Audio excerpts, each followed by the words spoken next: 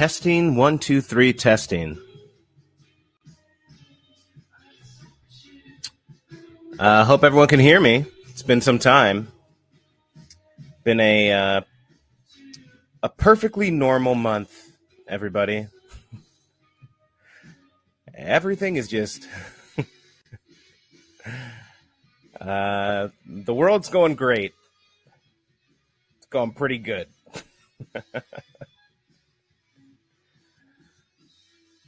It's going so good, it's almost nothing to talk about. I mean, God, can you imagine winning this much? It is getting a little tiring, I'm telling you.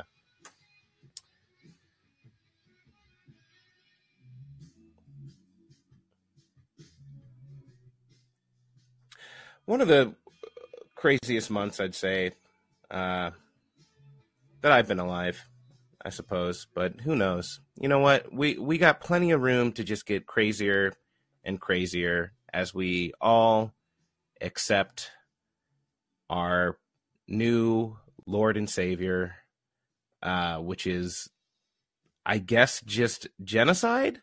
I'm trying. I find it hard. I'm trying to find a balance between using humor because I need it, because I can't. If here's a spoiler alert: if I didn't have any funny in my life, I would have exited this bitch a long time ago. Like, I would have been out. You know, just from not even from like world event shit, but from just being a sad boy. You know, just being a sad boy shit. Like, I like it wouldn't even been nothing crazy would have had to happen. But if you remember like the emo era of music, like all of that angst, all of that, sad boyness, that was basically me in a lot of ways. So you need some humor in all of this, but my God, it's hard to really be too humorous about things. And it's really hard to talk about anything else. I mean, one of the reasons I haven't done the show for the last couple of weeks is, I just realized that compared to other people, I don't really know shit about anything.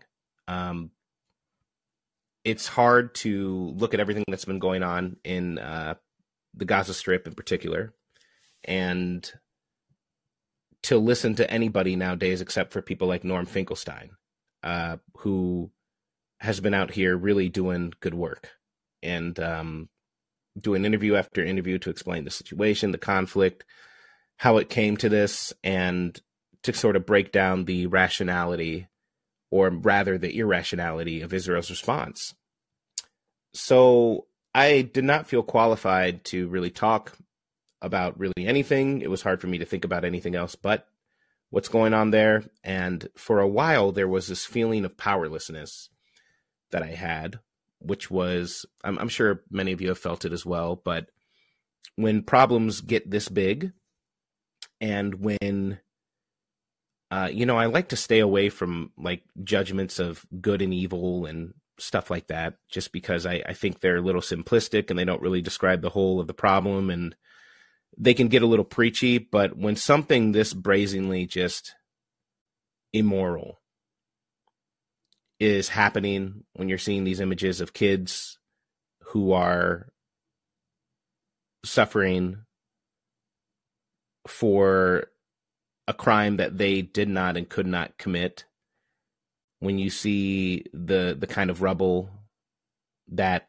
the city of Gaza has been bombed into, and when you understand just a little bit of the history of how these people couldn't even get out, they've been living in an open air prison. I think the more you read on it too, and the more I've kind of looked into this, and the more I've been trying to educate myself on this, I think that's inarguable. It's inarguable that they've been living in an open air prison. It's inarguable that they've been, they don't get to go in or out of Gaza without Israel approving it. And Israel was really not approving them leaving. I mean, it's hard to look at a situation like this and not think of good and evil, or at least not think that, like, to not think that or to not have to directly confront the sort of depravity that we are willing to I guess the sort of depravity that we can inflict on one another. I should know this. I mean, when I was in school for college, I focused on, one of my majors, I majored in history and psychology, and I studied the Holocaust for history. I really just honed in on the Holocaust because I wanted to realize, or I wanted to know what would compel people to do something like that, which is just a cold sort of calculative killing of innocent people. And you kind of learn during that we're all kind of capable of it. We don't like to think that we are, but we as human beings are capable of it. If you dehumanize people enough, if you make yourself enough of a victim, if you think that you can have any kind of, if you are good enough at sort of victimizing your situation and dehumanizing a scapegoat, then an ordinary person can turn into a monster. And I think what we're seeing now is that happening again with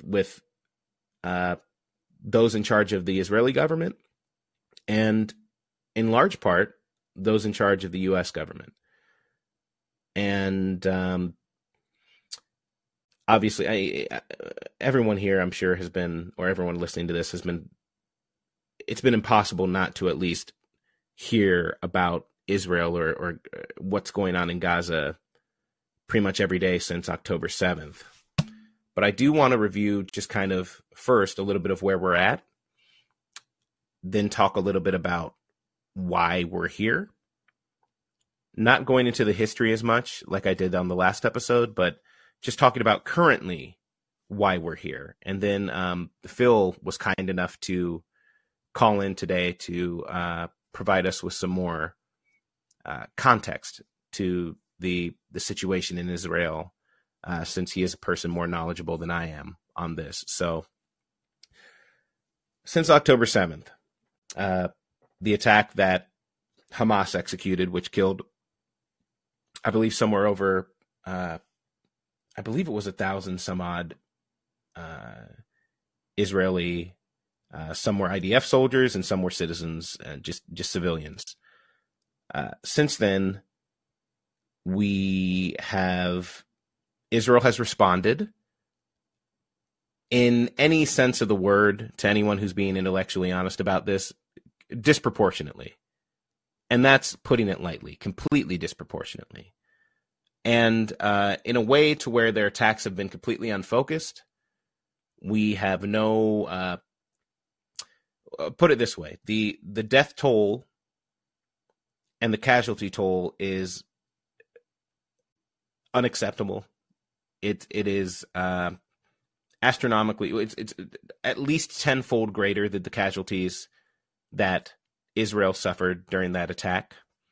And, I have some unfortunate statistics that we can go over first, just to sort of show where we're at. I mean, Israel has basically most of their public officials who have made statements at this point, I would say all, but I don't know that for sure. But they've basically everyone that I've seen has promised to raise Gaza into ruin, to burn it all down, and none of them have shown any indication that they want to stop the killings. And again, I'm talking specifically about the Israeli government, not talking about the population. We'll get into a lot of this other stuff later, I'm sure, but the government. Now, we can go into the reasons why Netanyahu is responding this way, always under criminal investigation, corruption charges. He has to maintain his role as the president or as the leader here to avoid these prosecutions. Whatever. All of that is fine. We don't even need to get in the minutia of all of that. We just need to know that the Israeli government is showing that all of their motivation here is to continue doing what they're doing. And what they're doing is bombing the living hell out of Gaza. So here's where we're at. So at least Al Jazeera is reporting that at least 11,240 people have been killed in Gaza alone. That includes 3,130 women who are notorious agents of ISIS and Hamas. When you think ISIS and Hamas, you think the ladies, obviously. And, God. And 4,630 children. Fuck, it's going to be hard to make any jokes, folks, but 4,630 children. Those are who have been killed. Injured, there's at least 27,490 people, which include 8,663 children. Now, these numbers are almost certainly higher. Israeli security source, at least one of them, has claimed that they've killed at least 20,000 in Gaza, most of them terrorists. Women and children, I'm just going to put this out there, especially children. I don't think a child can be a terrorist. I'm sorry. Maybe I have like an unpopular opinion here, but I think if you're a fucking child, even if you are a terrorist, you're not a terrorist. At this point, you can't treat kids like you treat people. And there's been a lot of propaganda and fake shit that Israel's been putting out, really bad propaganda, I'll say, that's trying to sort of justify killing kids. And the sentence when I say it sounds ridiculous, but you tell me what our message are we supposed to take from a country who puts out propaganda that says, oh, we found this Arabic copy of Mein Kampf in a child's living room in Gaza. What? Okay, a child's book of Mein Kampf is what they're claiming that they found in Arabic. So they're trying to, and you hear them say all the time, oh, you know, the children of Gaza are taught to hate the Jewish people. They're taught to hate us from birth. Why do we need to make kids evil? Well, you need to make them evil or perceived as evil if you plan on killing them. And so far, that's what's been happening. They're killing a lot of kids. Other numbers, the Ministry of Health in Gaza says there's at least 11,078 who have been killed. An additional 2,700 who are missing under the rubble. Of those missing under the rubble, 1,500 are children. At least 42 journalists have been killed. That number's been going up. At least 200 medical staff, or 198 medical staff, that number's going up, have been killed. 21 out of 35 hospitals are out of service. So the numbers of, you know, when you have the 27,000 plus who are injured, without treatment, expect those casualty, the death toll to keep rising. And then the Euromed Human Rights Monitor said from October 7th to November 13th of 2023, they actually have it as 14,710 killed. Of which, here's the kicker. Of that 14,710 killed, 13,421 were civilians. So the purpose of eradicating Hamas, you are killing about 90% people who are not Hamas. 90% of people who are just people, who are just living life, or trying to. 3,412 of them are women. Ladies, stop joining Hamas. If you don't want to get killed, stop joining Hamas, ladies. Why are you doing this? All right? It's always just listening to Beyonce and then joining Hamas. That's, oh God. And of those 14,710 who have been killed, 6,220 are children, which, I mean, no one has to tell you how horrible that is. If you've seen any of these images coming out of Gaza, even when their internet has been cut off, even when their electricity's been cut off, their power, like everything, somehow the images are coming out. And when you see them, I mean, these are, when I say kids, I'm not even talking like teenagers and the like. You see the videos. These are babies. These are, God, they're 8 years old, 9 years old, terrified. Children with limbs blown off, dead.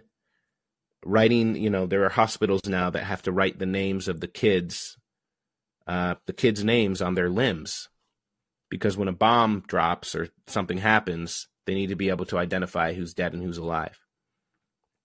So they look at the limb and identify the child by the limb with the name on it. I mean, it is, it's the worst shit I've ever, I think it's the worst shit I've ever seen. It's some of the worst shit for sure. And, like I said, there's no indication so far that it's going to be slowing down. And that's 32,310 people injured. Someone in the chat mentioned a lot of good stuff in the chat about stuff that we already know, that we've heard, and that is, worth repeating again. Half of Gaza's population is under 18. So when you're doing these kinds of bombings and attacks, you got a 50% rate of killing people who are adolescents, of people who are under the age of 18. I saw someone in the chat, Smiley Red Herring, talking about how more than 50 UN aid workers have been killed. Aid workers. The only people who join Hamas more than the ladies are aid workers. Boy, do those fucking UN aid workers love joining Hamas. 49 journalists, by this count, by the Euromed Human Rights Monitor, have been killed. 1,650,000 people have been displaced. Just think of that for a second. Some of you have been through eviction processes. Some of you, I'm sure, have maybe at sometimes been unhoused or know someone who's been unhoused. There was a person who used to come on call-in pretty often, and she, was unhoused. She'd be between places. And I can remember there were nights when we were all talking with her or talking with each other and trying to figure things out. Now take that one person's life, and think of 1,650,000 of them, all without a home, all without a place, to stay, without access to clean water or food or aid. This is there's a part I have in the script I wrote for today's show where I really want to talk about the human element of it, but and we'll get there when we get there, but I really don't want the human cost of this to be reduced down to just a number. Every single person who is killed, who is unhoused, who is injured, who is hurt, is someone who was loved by someone or loved someone, is someone who had dreams, hopes, aspirations, an entire universe around them, a whole world of possibilities and a reality that was, a real lived life that was happening. And anyone who's lost someone close to them knows how devastating that can be for a family. We're talking a full-on humanitarian crisis here, with the displaced people, the killed people, the destroyed units, partially destroyed units. I mean, it's showing here over 160,000 units have been partially destroyed. 55,200 have been completely destroyed. 117 damaged press headquarters, 221 damaged schools, 821 damaged industrial facilities, 3 damaged churches, and 68 damaged mosques. Health staff, 198 deaths at least, and 210 injuries. And 110 health facilities have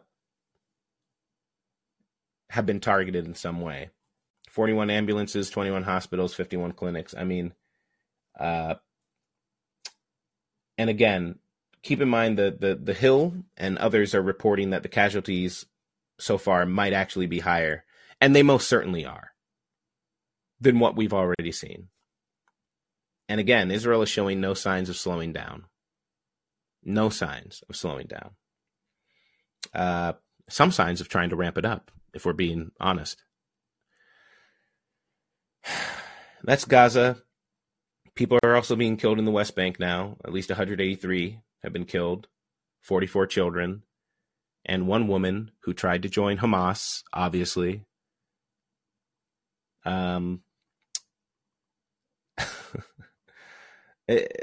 2,400 people, more than that, have been injured in the West Bank. Israel, they're saying at least 1,200 people have been killed. The vast majority of those had to be during the October 7th attack. There's no way in my mind otherwise. And 5,600 people in Israel injured. I'd like to know more about that to see how they came up with that number. But I have no idea whether it'd be higher or lower. Now that I think of it, I can't remember how many people were actually injured in the initial October 7th attack. So maybe someone here more knowledgeable than me can talk about that. So, again, if you've ever loved someone, even if you've never loved someone, you have an entire life. You have an entire universe. You have an entire reality that affects multiple other people's lives, their futures, their current present day situation, their reality. If you've ever known anyone who's lost a loved one, a grandparent, a cousin, a parent, a sibling, a child, if you know anyone who's ever lost their kid, that events like that can change people forever, and it can alter the trajectory of entire families and have ripple effects. I mean, some of you have profile pictures which look like kids, like your kids or someone else's kids, and I can't imagine what it would be like to lose a child or a parent. I haven't even lost a parent at this point, or a sibling, but I know I would be a fucking wreck. And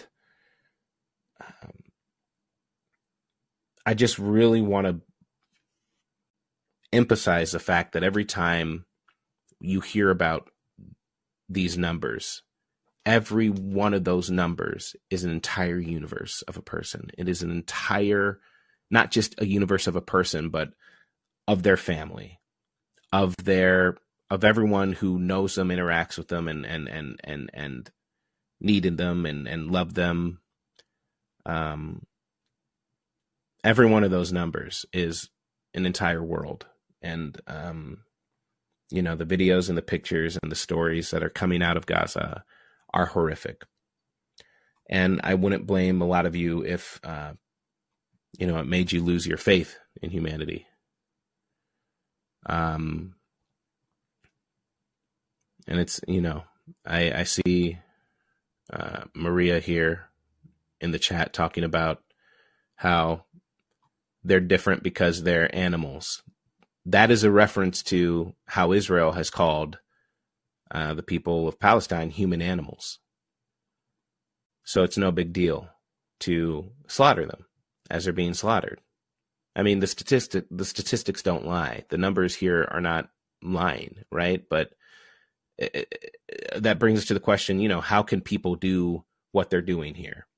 If you knew every time that you were killing somebody or that you were killing their child, the devastation that it was going to cause for hundreds, thousands of people, how every time you drop another bomb, you are destroying entire generations of people. If you had to deal with that, really had to cope with that and understand that, I think as long as you didn't have like something clearly like the wiring was wrong in your brain in some way, I don't think morally you can handle it.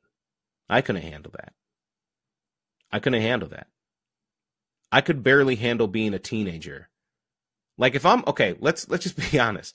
If if you've ever been like sad enough to like contemplate like I don't even know if it's worth living here.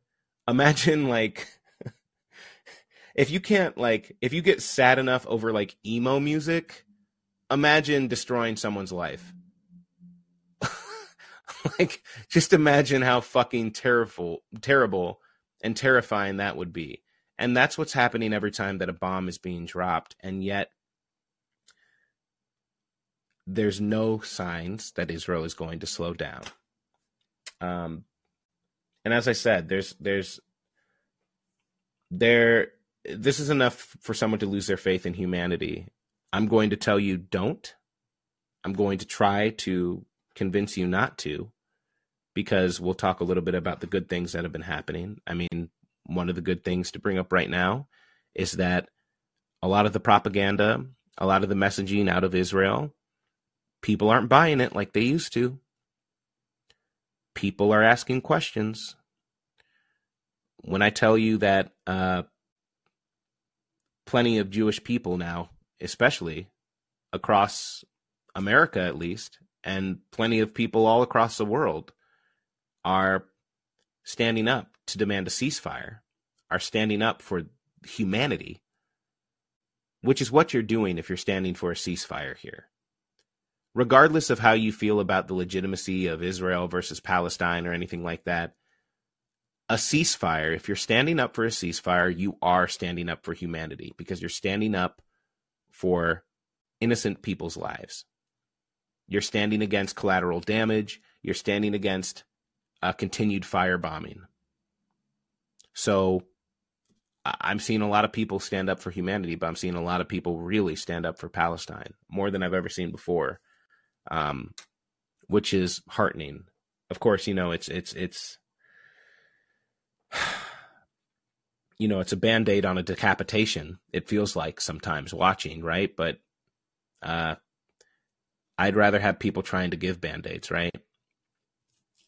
I wanted to read, I was looking for news and everything on this, and I came across a poem from someone called M. Barry with the tagline "At Skin Hungry" that I wanted to read. I came across this on Twitter today, and I did think it was, I just thought it was interesting. But it's called "Because of Us." This morning I learned the English word gauze, finely woven medical cloth, comes from the Arabic word for Gaza, because Gazans have been skilled weavers for centuries. I wondered then, how many of our wounds have been dressed because of them, and how many of theirs have been left open because of us?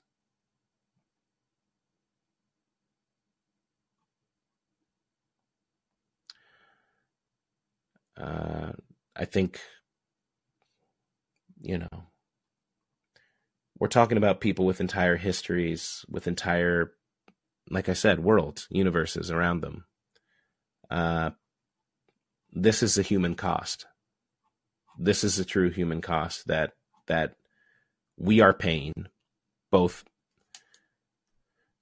with our tax dollars and with the actions of our government and Israel.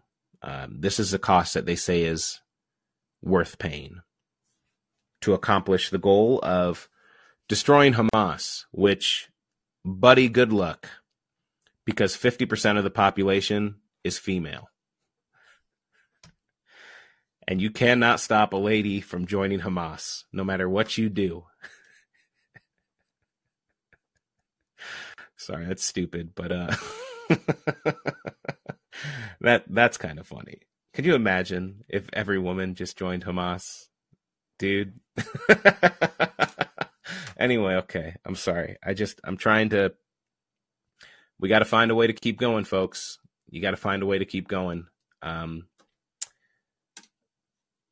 So I'm going to go over the current positions of where we stand now. We've gone over the casualties. Let's go over where we actually stand and the U.S.'s response. And then I do want to talk about Empire. I want to talk about why we're supporting these things, but I also want to take calls. And I definitely have Phil here to really talk more about the situation there and the like. But I do want to. I definitely want to go over just finish some of the position of where we're at politically. So, okay, the fire bombings have been going on now for over a month. No signs of slowing down. Potential ground invasion happening. There's some talk about potential war with Lebanon. There's conflicting reports as to whether or not Israel's trying to get Hezbollah involved in this or not.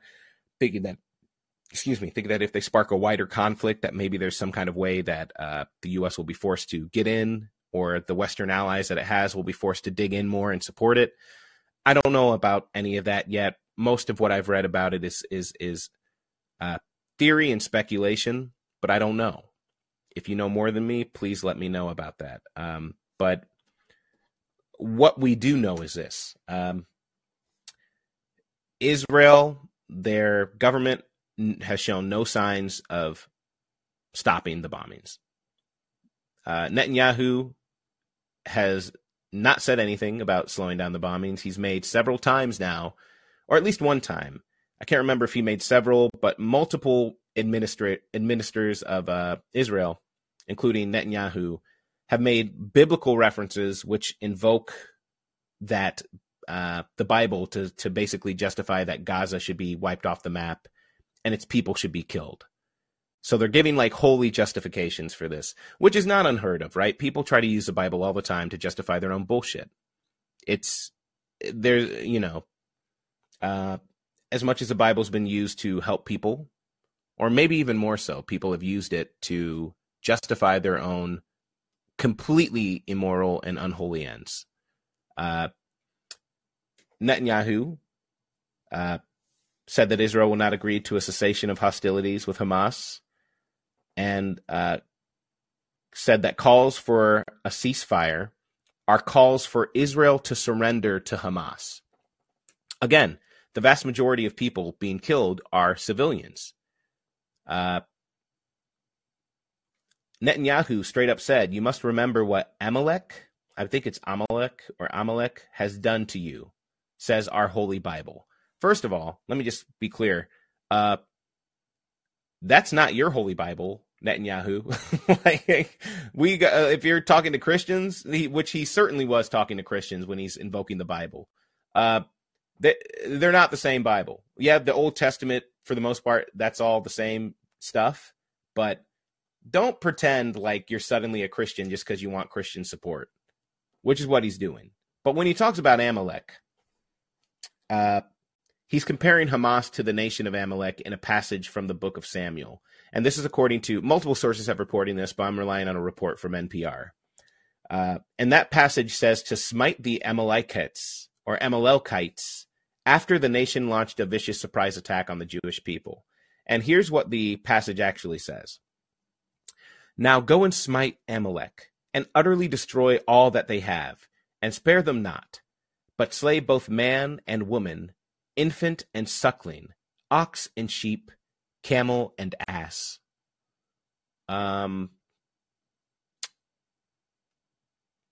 Look, the only thing in that group that I'm interested in destroying is ass. I will destroy ass 100% of the time. Everyone here knows how to destroy ass. We're a bunch of ass destroyers here, for sure. Infant and suckling? No. Absolutely not. And if you have to justify killing children by pointing to a passage in the Bible, maybe get a different version. Maybe, I don't know. We will put together a team for a rewrite on that one. But the idea that you should destroy both man and woman, infant and suckling, ox and sheep, camel, is ridiculous. It's ridiculous. But this is literally the justification that Israel is using to continue bombing innocent people, innocent civilians, who, again, remember, could not escape, could not even leave the Gaza Strip if they wanted to, not without Israel's permission. You can't lock people in somewhere and then bomb them and blame them for being bombed when they're locked in. Like, I think one thing I was very disheartened by was there was a march in Washington today. Now, there have been a lot of pro-Palestinian marches, which are really great. It's really something. But there was a pro-Israel march today. And the new Speaker of the House, House Speaker Mike Johnson, said that the calls for a ceasefire are outrageous. And let me just say something here. The crowd started cheering, "No ceasefire. No ceasefire. No ceasefire." And then Van Jones, he's like a CNN contributor, African-American guy who's he received like a multi-million-dollar like grant for his charity from Jeff Bezos or something like that. You know, he was there speaking there too, talking about how he felt he needed to speak out against the anti-Semitism, which, look, of course we all speak out against anti-Semitism. That's shitty. Don't be a fucking anti-Semite, dude. Don't be a dick. That's pretty clear. But calling for a ceasefire in no world is anti-Semitism. Okay? In what world is calling for less people to die, innocent people to die, anti-Semitic? It's not.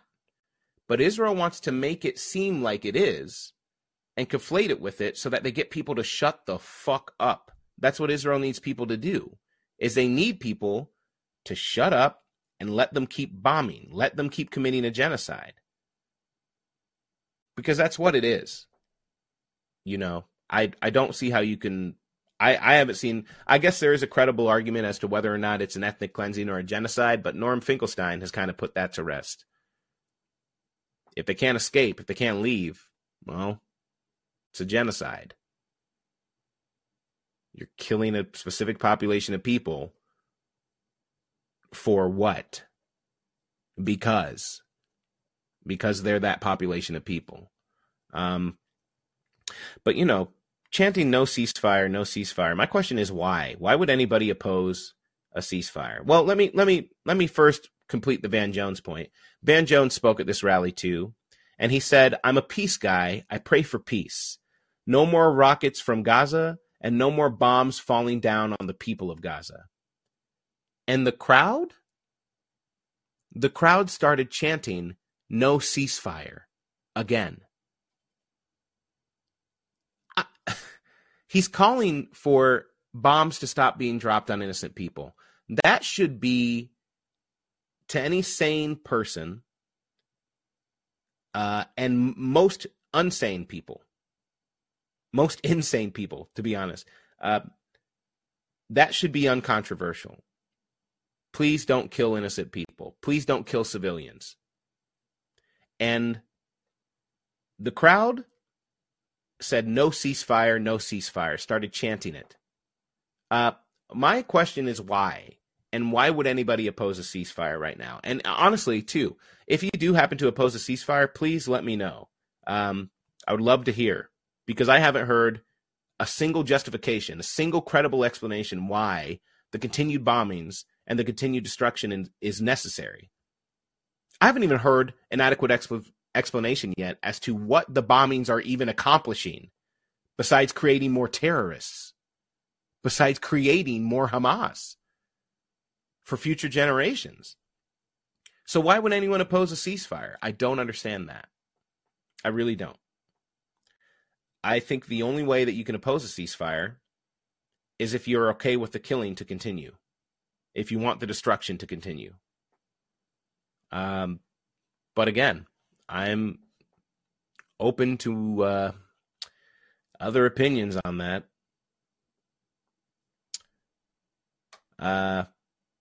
Other people in Israel's foreign ministers, or other people in Israel who are in the government, they're foreign ministers, generals, public officials, multiple of them have called for the total eradication of Gaza. Many have been more outright in their calls for the destruction of Gaza than others, more forthcoming than others. But it is universally seems to be the general opinion. You've seen reports of people being arrested for posting statuses in Israel on their Facebook status that says, "I cry for what's going on in Gaza," and the like, for showing any sympathy with the Palestinian people. People are being arrested. Israel's trying to shut down their voices. It's a mess. It's so ironic, because so much of this is so similar to the sort of fascism that we saw out of Germany, when it was being done to the Jews. And you would think that they would learn, that this lesson would be, understood. Like, my God, do you think this is a good way to go? Do you think this is the right way to do things? But it seems the people in the government there are completely blind to it. And their propaganda is terrible. Their propaganda about the Palestinians is terrible. Babies are being beheaded. Women are being raped. I still haven't seen any proof of that, while they are literally killing babies. And now they're advertising. I mean, this is how bad the propaganda has gotten.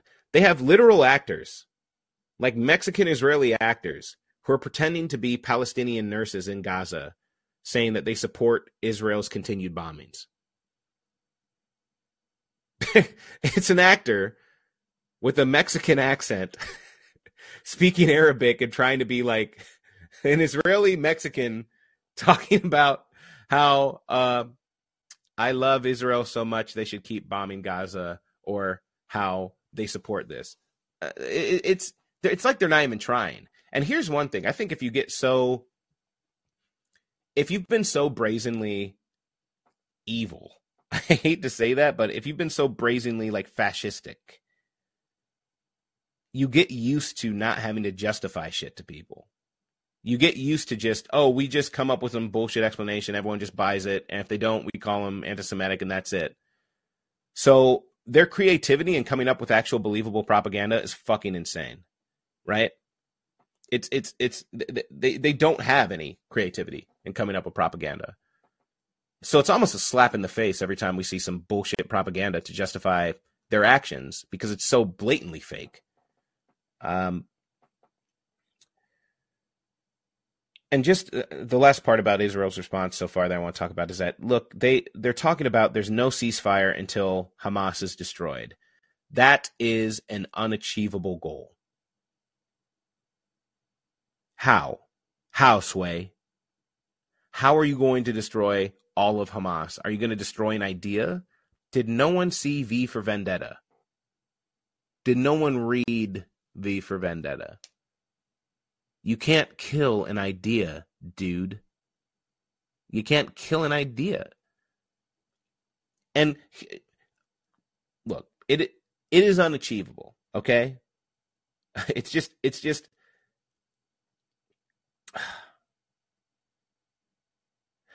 here's one other thing to say about it, right? Let's say it were achievable. Let's say you could kill every last member of Hamas, right? Do you think that this is the way, that this is somehow going to, this method of continuing to bomb civilians is somehow going to stop Hamas from ever coming back? When peace is not an option, war is the only recourse. And what can the people right now in Gaza, what can the people in Gaza right now do to ensure peace? What can the people of Gaza do right now to stop the bombings, even if they want to? What could they do? Is there anything they can do? Is there any way they can negotiate with Israel to stop the bombings? If they give up everyone, if they give up half their population and say they're Hamas, will that stop it?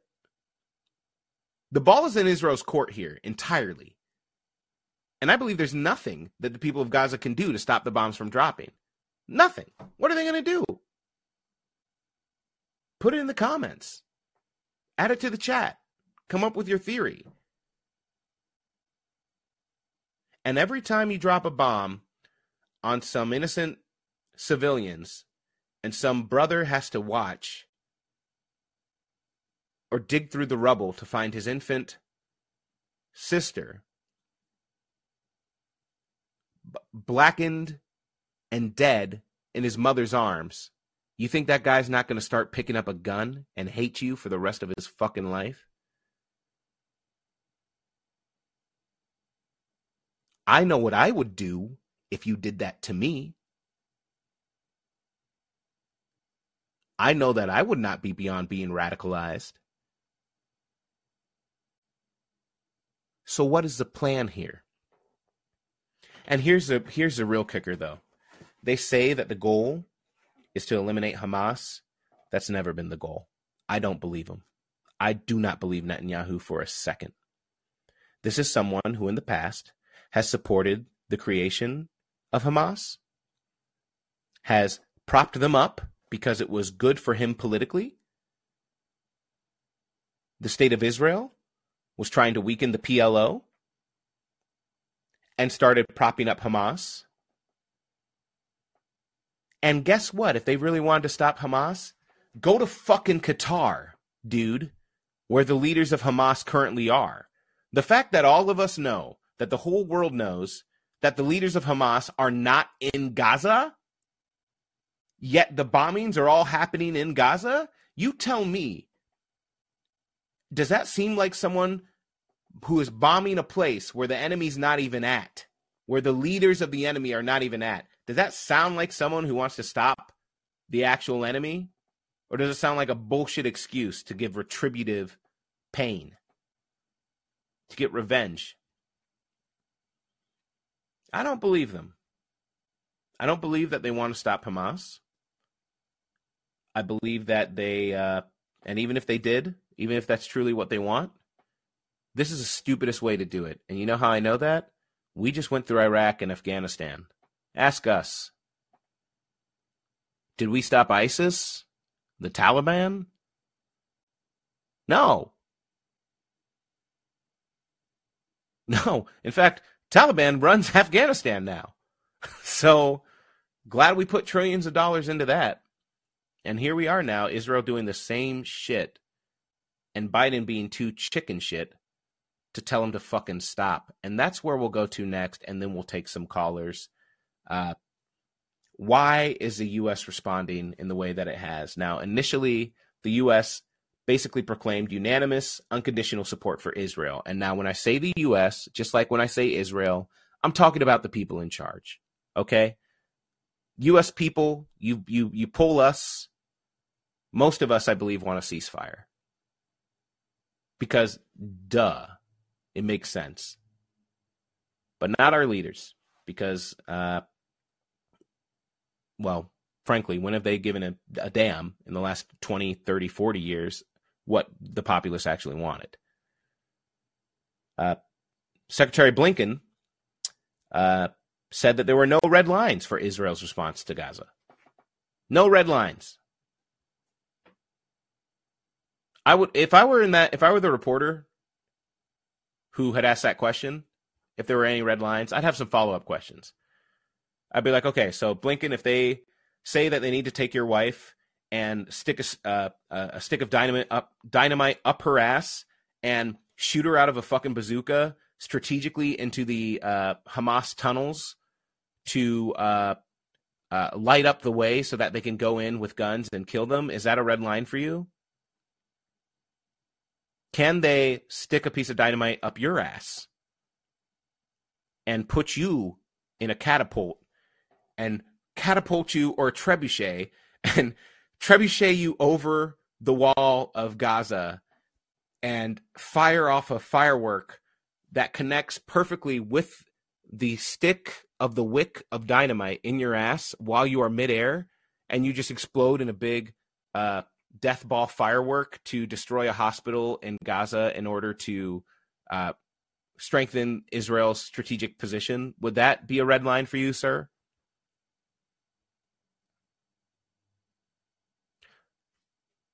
I don't know. You know, that's the thing. It is, you know, part of me thinks Blinken would say, no, there's no red lines. That's a ridiculous response to have when you are funding the war, when you are funding and helping with that effort, when you have committed yourself entirely, unanimously, as Biden did, to Israel's cause. If they don't have red lines, then what moral high ground can you actually claim as a nation? So much of America's foreign policy after World War II was based on like being the good imperial power in the eyes of many. At least that's what the perception was supposed to be, right? We can go into the history and clearly show that's not what the reality was, but that's what the perception was supposed to be. The shining city on the hill, as Ronald Reagan put it. Letting people commit genocide is, you can't have a moral high ground there. You can't sit here and talk shit about how Russia are a bunch of genocidal murderers of the Ukrainians and then stand right by your ally and watch them do it worse. Watch them do a nastier version of all that undemocratic, vicious, genocidal nastiness that you just put on Russia. If you're going to have morals, you're going to have morals. If you're going to have a real standpoint, you better have a real standpoint for this shit. And we don't. I've talked before about some of the other initial responses. I mean, Karine Jean-Pierre, when she was asked about a ceasefire, you know, this was earlier after it happened, you know, when there are people in Congress who are calling for a ceasefire, she said, I want to be very clear about some of those statements. We believe they are wrong. We believe they're repugnant, and we believe they're disgraceful. Calling for a ceasefire is repugnant and disgraceful. Our condemnation belongs squarely with terrorists who have brutally murdered, raped, kidnapped hundreds of Israelis. There can be no equivocation about that. There are not two sides here. There are not two sides. Well, how about after 16,000 are killed? 6,000 or more of which are children. Do you care about kids or not? Do you care about the 90% plus civilian death rate or not? We don't. It is, you know, now that we are about a month and a half in,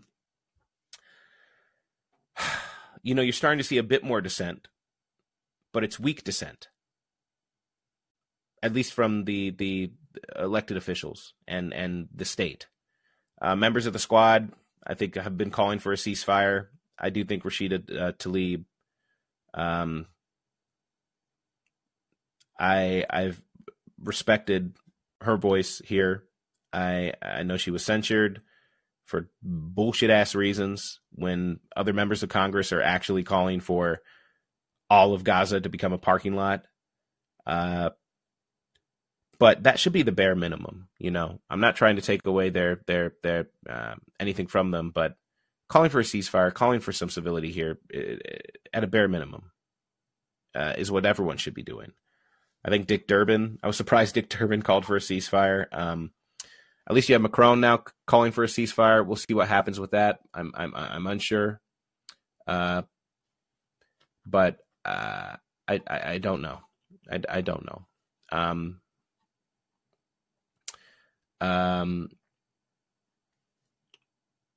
So here we are here we are. And the main reason why I did this is, I think we can all agree that America is kind of like an empire, right? It's an empire. It is a power, the powerhouse of the world, who a lot of its interests rely on us maintaining, keeping certain nations in poverty, having control over certain other countries, and kind of maintaining a military force that is always threatening implicitly everyone else and every other nation with a really big stick if they get out of line. And to some people who have seen America differently, and I say this as someone who myself, as much as I talk shit about America, I do love, I hate to say it, but I kind of still love this country. I think, I know it's dumb, but I think I can't pretend like when I read something like all men are created equal, that I don't vibe with that, even though I understand that the nation has never really lived up to that promise. But there's truth there. I don't think it's like, I don't know about America should be the greatest country, is the greatest country in the world. I'm not even saying any of that, but I don't know. I like being here. And I like the people here. And I think that we could be better. But when you're an empire, I just really want to say that, and really want to show that your ideals, your morality, your everything is completely secondary to your aims as an empire, to what you really want, to what you really need. We just had an entire news cycle for several years about a war in Ukraine, them being invaded, and the United States kind of pushing a proxy war there and saying, hey, we have to do this because of democracy and freedom.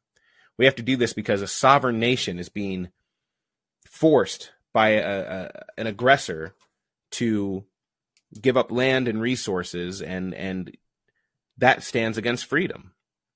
And we stand for freedom and equality. So we have to do it out of a moral obligation. We have to support Ukraine.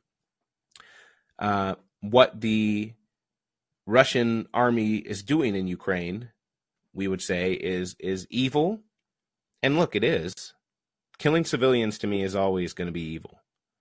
Even when Hamas does it, even when everyone does it. Now, we can talk all day about the different justifications or whether one is more morally justified than the other. But at the end of the day, you killed a fucking civilian, dude.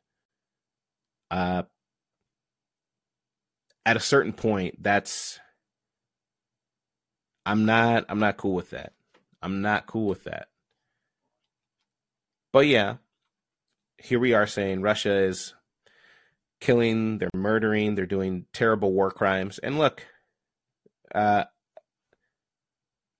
don't have any reason to doubt that. I haven't followed the individual sort of war crimes that have been happening in Ukraine as much, but I have no reason to doubt that. Yet we turn around after condemning those war crimes, condemning that kind of behavior, and talking about sovereignty and freedom and equality and these values. And we turn around and we see our own ally doing something even worse, an even worse version of these things, keeping people in an open air prison without resources, without access to clean drinking water, without access to sovereignty for years. And now we see them bombing at a rate that's unprecedented. with killing even more civilians, even more civilians. And yet we say suddenly we have no more tears for the innocents. Suddenly we have no more room for dissent. Suddenly we're not talking about democracy so much. And we're not even talking about civilians as war crimes. We're talking about them as unfortunate casualties of a necessary war. We're talking about Israel has a right to defend itself. Keep in mind, okay, that bombing civilians in an open-air prison is not self-defense. Don't let them fool you. In what way is that defending Israel? How is creating more generations of terrorists and destroying hundreds and thousands and millions of lives self-defense? I'm sorry, but if Hitler says he has to defend Germany from the Jews who have ruined its culture and its people and everything, that's not self-defense. Fuck that guy. There's no world where you can convince me that that's self-defense. But, the sort of blatant hypocrisy that America has to show in its stances here is a function of what empire is truly all about. And I want to be clear here that, there are many types of empires, and there are different purposes for them. But far and away, most empires really are about a couple of things. They seek to expand their territory and their control of resources, trade routes, and economic activities. And it's first and foremost about power and control. Money, power, and control. The acquisition of new territories means access to new markets, raw materials, and wealth. It could be motivated by the need for perceived military security and controlling strategically important regions. They can, an empire can protect itself from external threats and potential invasions and yada, yada, yada, right? And if you want to have a consistent view of why America is taking the stances that it's taking, look no further than that, right? The first purpose of America, as it's being run now in our foreign policy, is not first to spread democracy or give people more freedom or do any of these things. It's to protect its interests, its empire. We can't have the Middle Eastern countries being too sovereign. They need to know that we can strike them from Israel if they get all uppity. If they don't do what we say. We need a strategic point to beat their ass. Ukraine, same thing. You expand the NATO borders all the way up through Ukraine, or trying to go to Ukraine to get closer and closer to Russia, just to let them know, hey, if you look at us funny, we'll beat your ass. So the morality that we espouse is always going to come secondary to that end until we get away from that kind of empire mentality, until we actually change that. And I will take some callers now, but one thing I want to say is there are ways to change it. Usually I'm not one for calling your representative or doing any of that stuff. I don't know how effective it is. I think this time you should do it. I know we want to feel more powerful. There are probably a lot more things that we can do that are a lot more powerful than this. But look,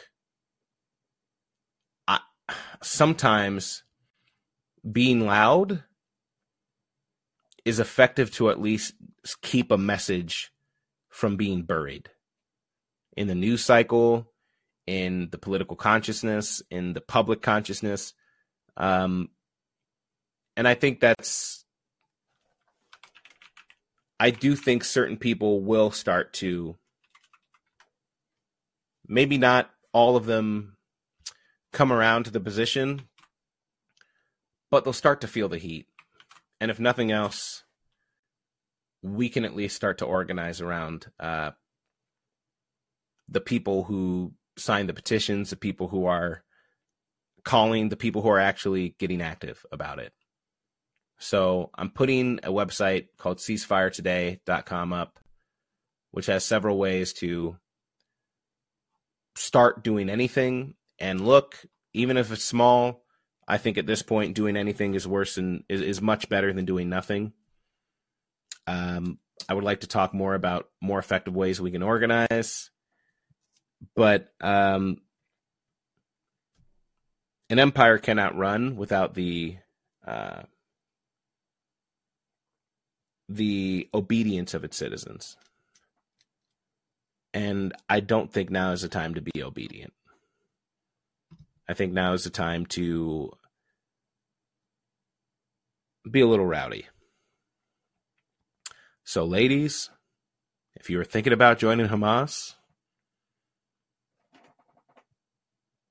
here's your window. And I agree with Derek saying stop holding hands with Democrats and Republicans.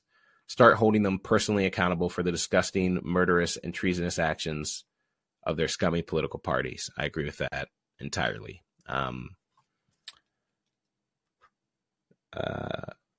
Great. That's really all I got. Let's take some calls. Phil had to take off, unfortunately. I talked a little too long. So hopefully if he gets back, that'd be great.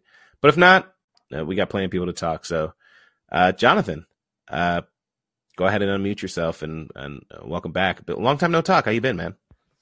Oh, I'm okay. How are you? You know, doing about as well as you can, all things considered. Yeah, when I hit the call button, it was about that. You were saying something like, if you don't, they must not really understand what they're doing, because if you did, you would not be able to live with yourself. Yeah. And right, like, you're like a good person, and that's great, but I think it's keeping you from seeing that that's wrong. As a person who's not that good of a person, let me tell you that I think they have a full understanding of what they're doing and love it. And I know people like that. And there are times in my life I could have been a person like that. And it is biblical. And it is, salt to earth, total destruction. And people get off on that sort of stuff. Yeah, I could see that. I just think you need some form of magical thinking to get over what I think is like the innately more humane part of most people. Like, think about it. Why do they love it? For the biblical. Well, some of them could be using the Bible as an excuse just to kill people. Look, we all know people who have joined the military for exactly those reasons, and they exist. But usually they were kind of a fucked up kid with maybe not the best kind of life at home, and learned how to be edgy and found some kind of identity and being like a fuck the whole world kind of mentality, right? There's no, like, when I say that you're going against like the natural human instinct, I mean that you need to build up a narrative to kill people like that. The narrative is just one of an in-group and an out-group. Yeah, but the in-group and the out-group is sometimes enough. I mean, look, to call them human animals, to call them human animals, to call them vermin, to believe in the lies about them, and then use their destruction as a way to, like, I don't know, take out your daddy issues or whatever it is that you got going on. Like, that is enough. I just feel like if they're forced to confront it, if you were ever having to force to like look at it face to face as a, not like, if you didn't have that element of otherness, suddenly it becomes much harder. If you had any kind of connection that they could be your mom, that they could be your brother, that they could be your sister, someone you loved. I agree that without the otherness, it would be almost impossible. But they definitely have the otherness, and I think Yep. most people do have that kind of otherness. Yeah. And Yeah. I also agree when you said you don't buy that it's about Hamas. Yeah, I agree with that. Hamas is like our Al Qaeda. It's like, oh, we're just going to get this small group. But whoever Right. you want to target can be, 2 degrees of separation away from that group. Right. They're as likely to have a sympathizer in their household as you are to have a libertarian in yours. Right. Yeah. Yeah. Exactly. And as far as the book of Samuel, when I think the person to whom Samuel was speaking was the first king of Israel was Saul, and he's like, you're going to raise it, you're going to salt the earth. But Saul doesn't do that, and here's where it gets really fucked up. He has the choicest cattle and brings them back, and he lets the king live because the king is not supposed to. He's like, thinks it's uncouth to kill another king. And then Samuel walks in the tent, pulls Saul's sword out of his sheath, walks over to the Amalekite king and shoves it through his gut. The king drops dead. Samuel goes back over to Saul and says, I told you to kill everyone and you didn't listen, so you're going to be unseated and David's going to be king instead.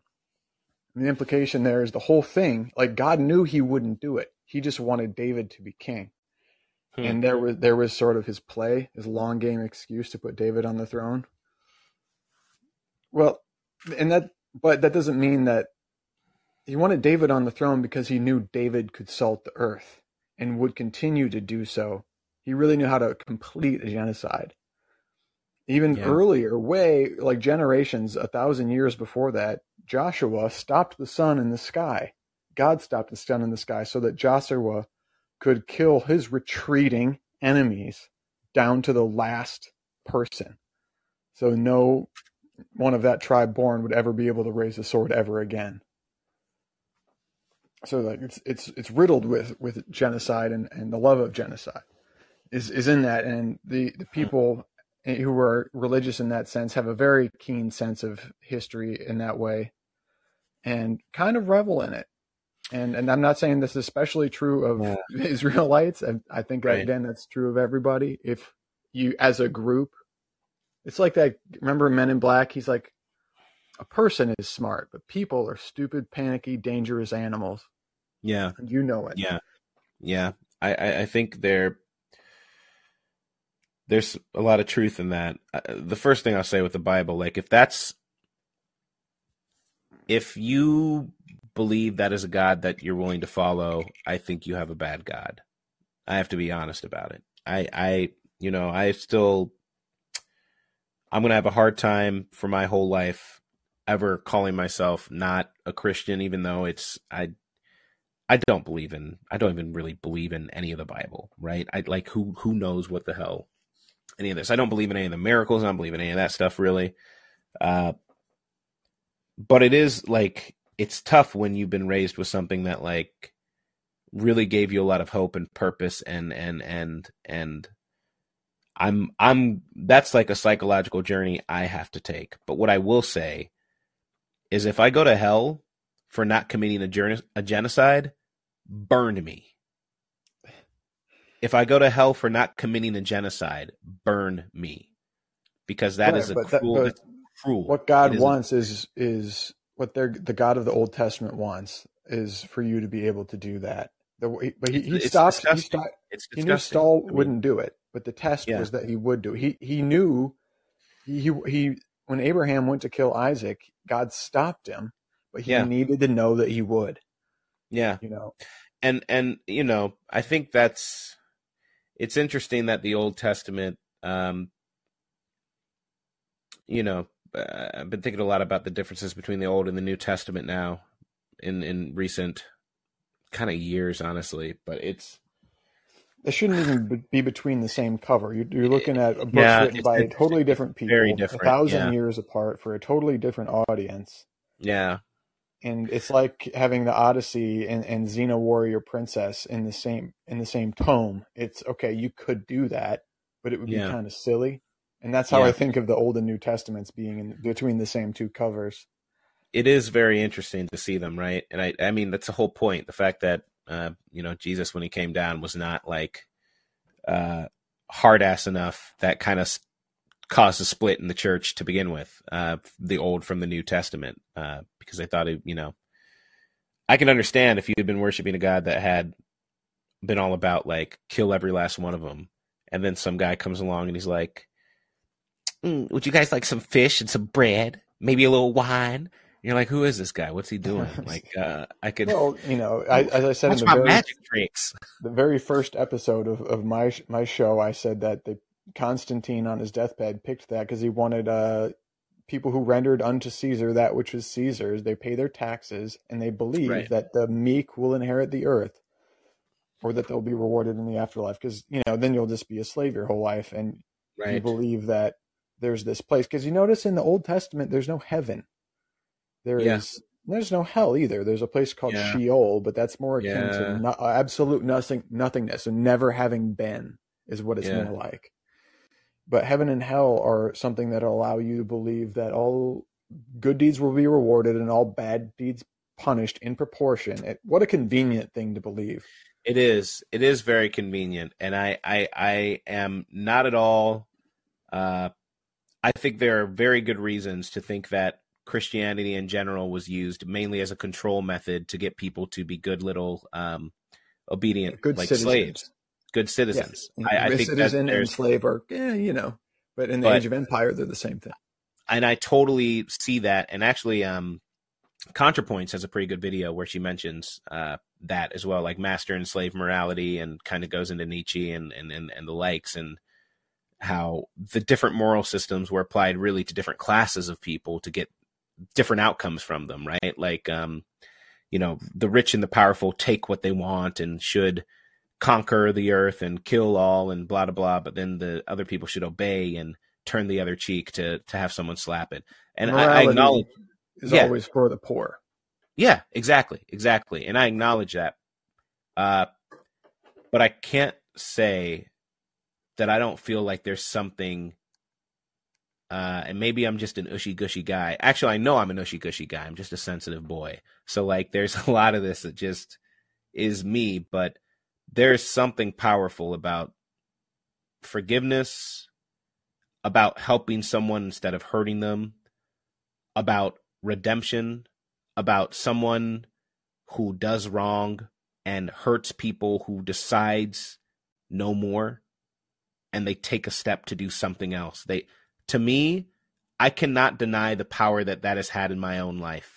It doesn't need to be connected with Christianity. It doesn't really need to be connected with anything. The best thing about Christianity, maybe the only good thing, is forgiveness. But it's in my experience, the most Christian people, or most self-proclaiming Christian, are the least forgiving, which is ironic.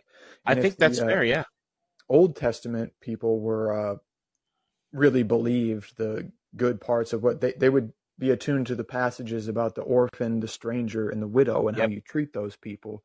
But they clearly, all those forgiveness and all that's only for the in-group. It's only for the in-group. And you can't have a religion like that, either of them, without excluding most people who don't wear this correct hat on the correct day of the week, or whatever it is that you do to signify that identity. Yeah. I think, yeah.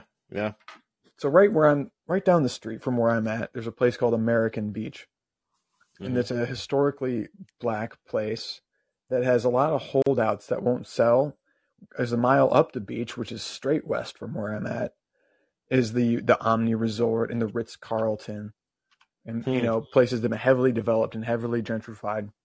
So they don't want to sell. The black landowners just a few miles south don't want to sell because they don't want it gentrified. And okay, I get that. But if the landowners of American Beach were white and wouldn't sell, what they would get is a land lease option. They would get sort of that people would rent from them on certain conditions, and that would be built up too and developed. But they're never going to get those offers because they're not in the in-group, and that's Gaza. Like, why isn't there a Trump hotel in Gaza City? It would have, because the land ownership, the person who holds the deed is not in the in-group. You ever seen that movie Inherent Vice? No, Same I thing. haven't. Yeah. You if watch Chinatown and then Inherent Vice back to back sometime. But it's the same concept at play. It's the same, concept.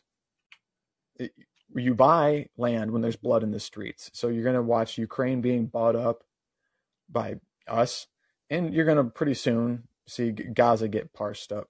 It's easy to, somebody's going to get patted on the back for getting their ceasefire, but only when it's all rubble, Yeah. Because again, you're right. It's not about Hamas. It's about razing that place to the ground and sowing discontent and creating more terrorists isn't a bug. That's a feature. It's all part of the divide and conquer strategy. That's the part that I think I find the most detestable is you have people who are actively, they're actively trying to create more terrorists because it solidifies their power there.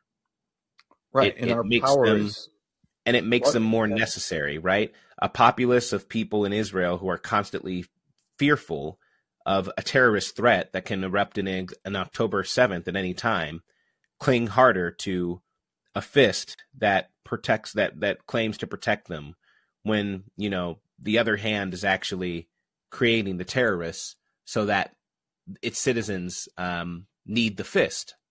It is shit like that. That's the shit that really throws me off about politicians. And I include people like Hillary Clinton here because one of the things that has come to light or come back to light with everything that's going on in Gaza now is when the free elections were held in like 2005 or 2006, and Hamas was elected in the Gaza Strip, or Hamas officials were elected. Hillary Clinton was quoted as being very upset that they held free elections, saying, "How could you actually allow democracy to happen here? Are you guys stupid?" And it's that kind of shit. It was October of 2022. I made that exact point on Aaron Mate and Katie Halper's show. I was like, they can't have anyone succeed over here. Right. You got to create as many rifts as possible, and it's not even really about the oil. Like 6% of our oil comes from Arabia. It's mostly Canadian and Venezuelan oil.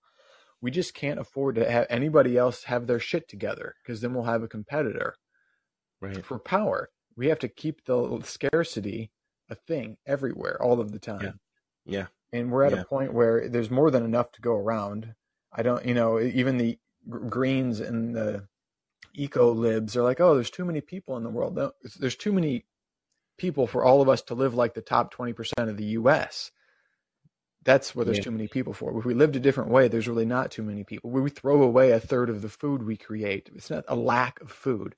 The only lack is manufactured lack. Yeah. And manufactured scarcity and planned obsolescence and all that. So if we just keep, it's all just destroyed so that nobody can get their shit together. Right. Yeah, entirely. Yeah. Well, Jonathan, I appreciate you calling in, man. And I always appreciate your comments. You got more people in the queue, so. Yeah, I'll go ahead and get through this and then see where we go from there. But I appreciate it, Jonathan. Next up, we got Danny. Danny, what's going on? Welcome back to the Fred Hampton in the Suites. What's on your mind?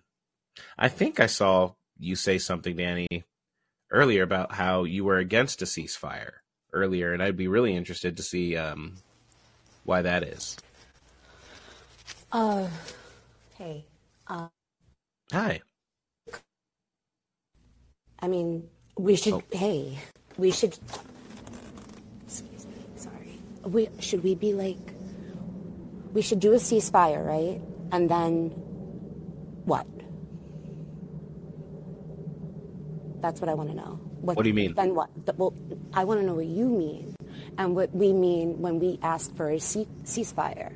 And again, I think the fact that we're asking is flawed in of itself.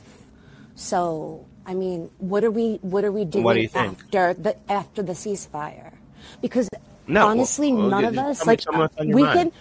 Because I'll tell you what. Because here's what I'll say about the ceasefire. Right, I asked for a ceasefire, and then people stopped dying.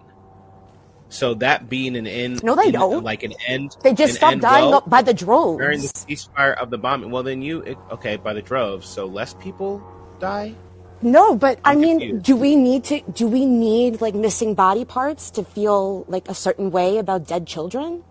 Does it need to get to this point for us to even talk like this? Because a rich person can feel bad for a child's head blown off. Like, that's easy. It's easy to feel bad for that. But it's not easy to feel bad for these kids before they lose their heads, right? Because then they're just another ant. No. Yeah. No. Okay. I don't So think you're you saying are having trouble following. Okay. I think when you say like ceasefire and then what, I think ceasefire and then you have to negotiate a solution. Like nothing but the diplomacy to like change. How has that not been there. What they've been doing for the last 100 years? Well, I think negotiating. I think the U.S. basically. I mean, this is me personally. I think the U.S. needs to start flexing its power to basically threaten to disown Israel. How they need to disown it. How can we ever expect America to do the right thing? How? Like, why, what? No. I don't think we have to demand it. Why? We have to actually change. We actually have to make it do the right thing. Now, it's whether that's corny that we have to scream for our own rights. It's corny that it's corny as fuck. Okay, but and it doesn't mean it's just screaming. All I'm saying is this: like I'm not saying that either, bud. I'm not saying it's just screaming, but I think it's just counterproductive at this point to call for a ceasefire. Because that's the part I don't get. Stop! I'm not. It's just this week's slogan, Bide. Come on. Okay. Well, explain to me what you want. You don't want a ceasefire? Shooting at children. Stop shooting at living, breathing, and moving bodies. Absolutely. Yeah. No shit. But then what? Because that's not the end, is it? Like, it's not.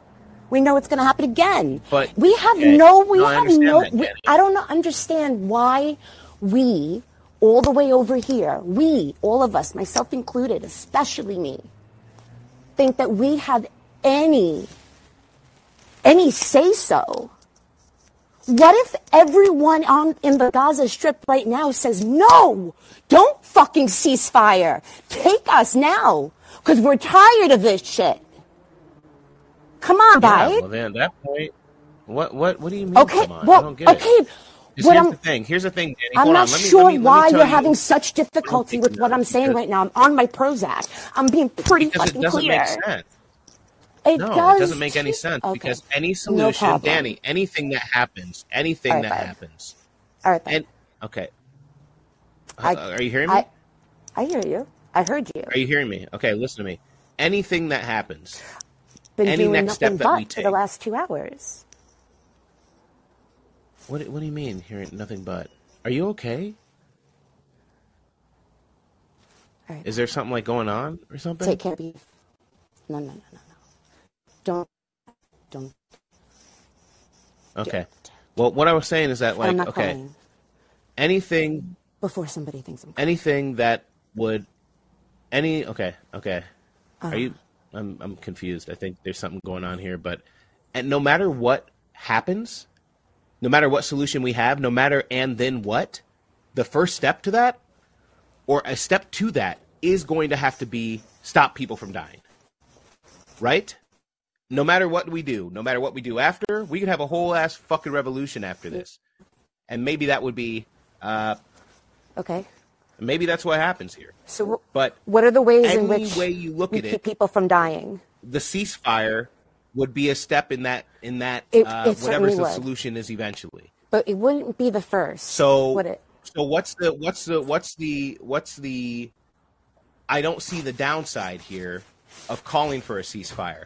I see the frustration of it seems like all we're doing is protesting and crying out to our daddies to help us. Like, please do the ceasefire. I didn't say all that I see either. that frustration of it. But I don't. I know, but like, you're clearly frustrated by, or that's how it's coming across. Is like there's clearly something here that's frustrating. I'm not banging Now I my head understand up that, against the wall, Babe. Like, stop trying to play me. I'm just telling you, this is how I talk. No. I'm outside. It's fucking brick. Fuck. I'm smoking. I'm yelling. Mean? I'm hype. I'm hype. Yes, I'm fucking hype. I know, but Let's hype be about hype what, for then? Palestine. Shit. But Okay, yeah, be I mean, hype. I listened to you for the last couple hours. I'm saying.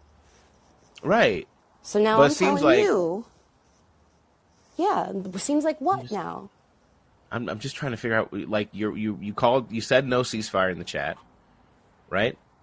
Like, I'm not high. Even if I was high, I read it, right?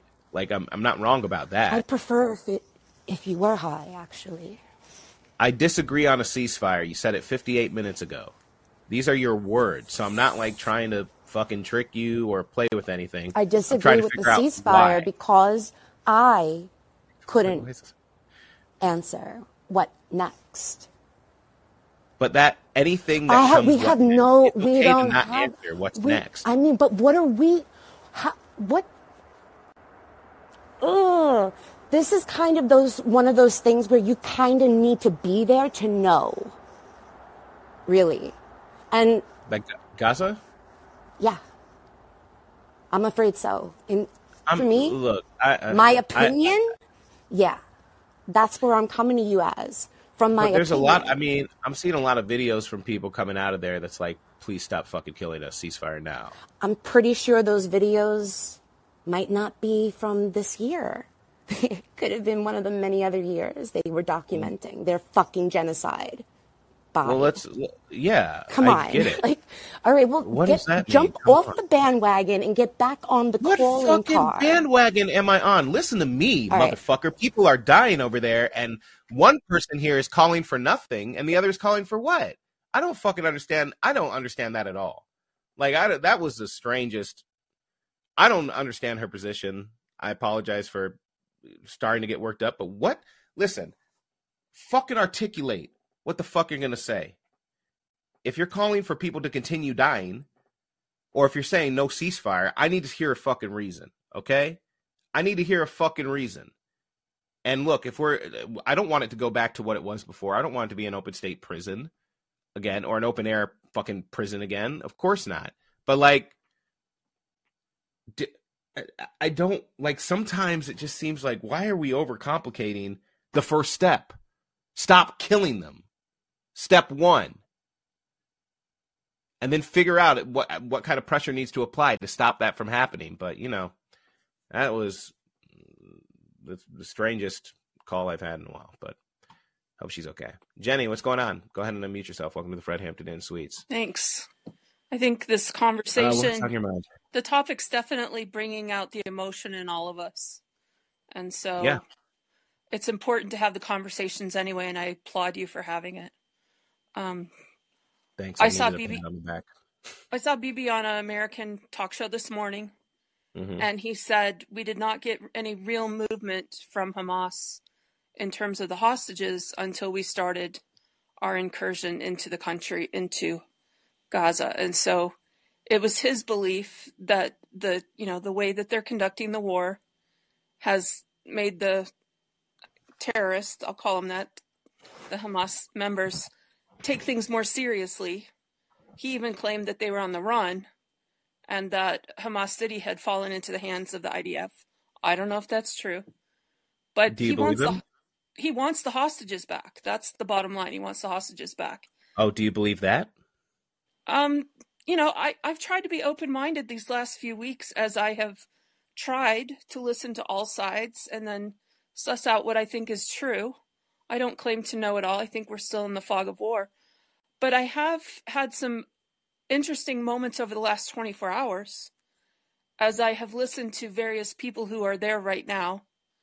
And I listened to the All In podcast, David Sachs podcast. Do you know that one? I don't.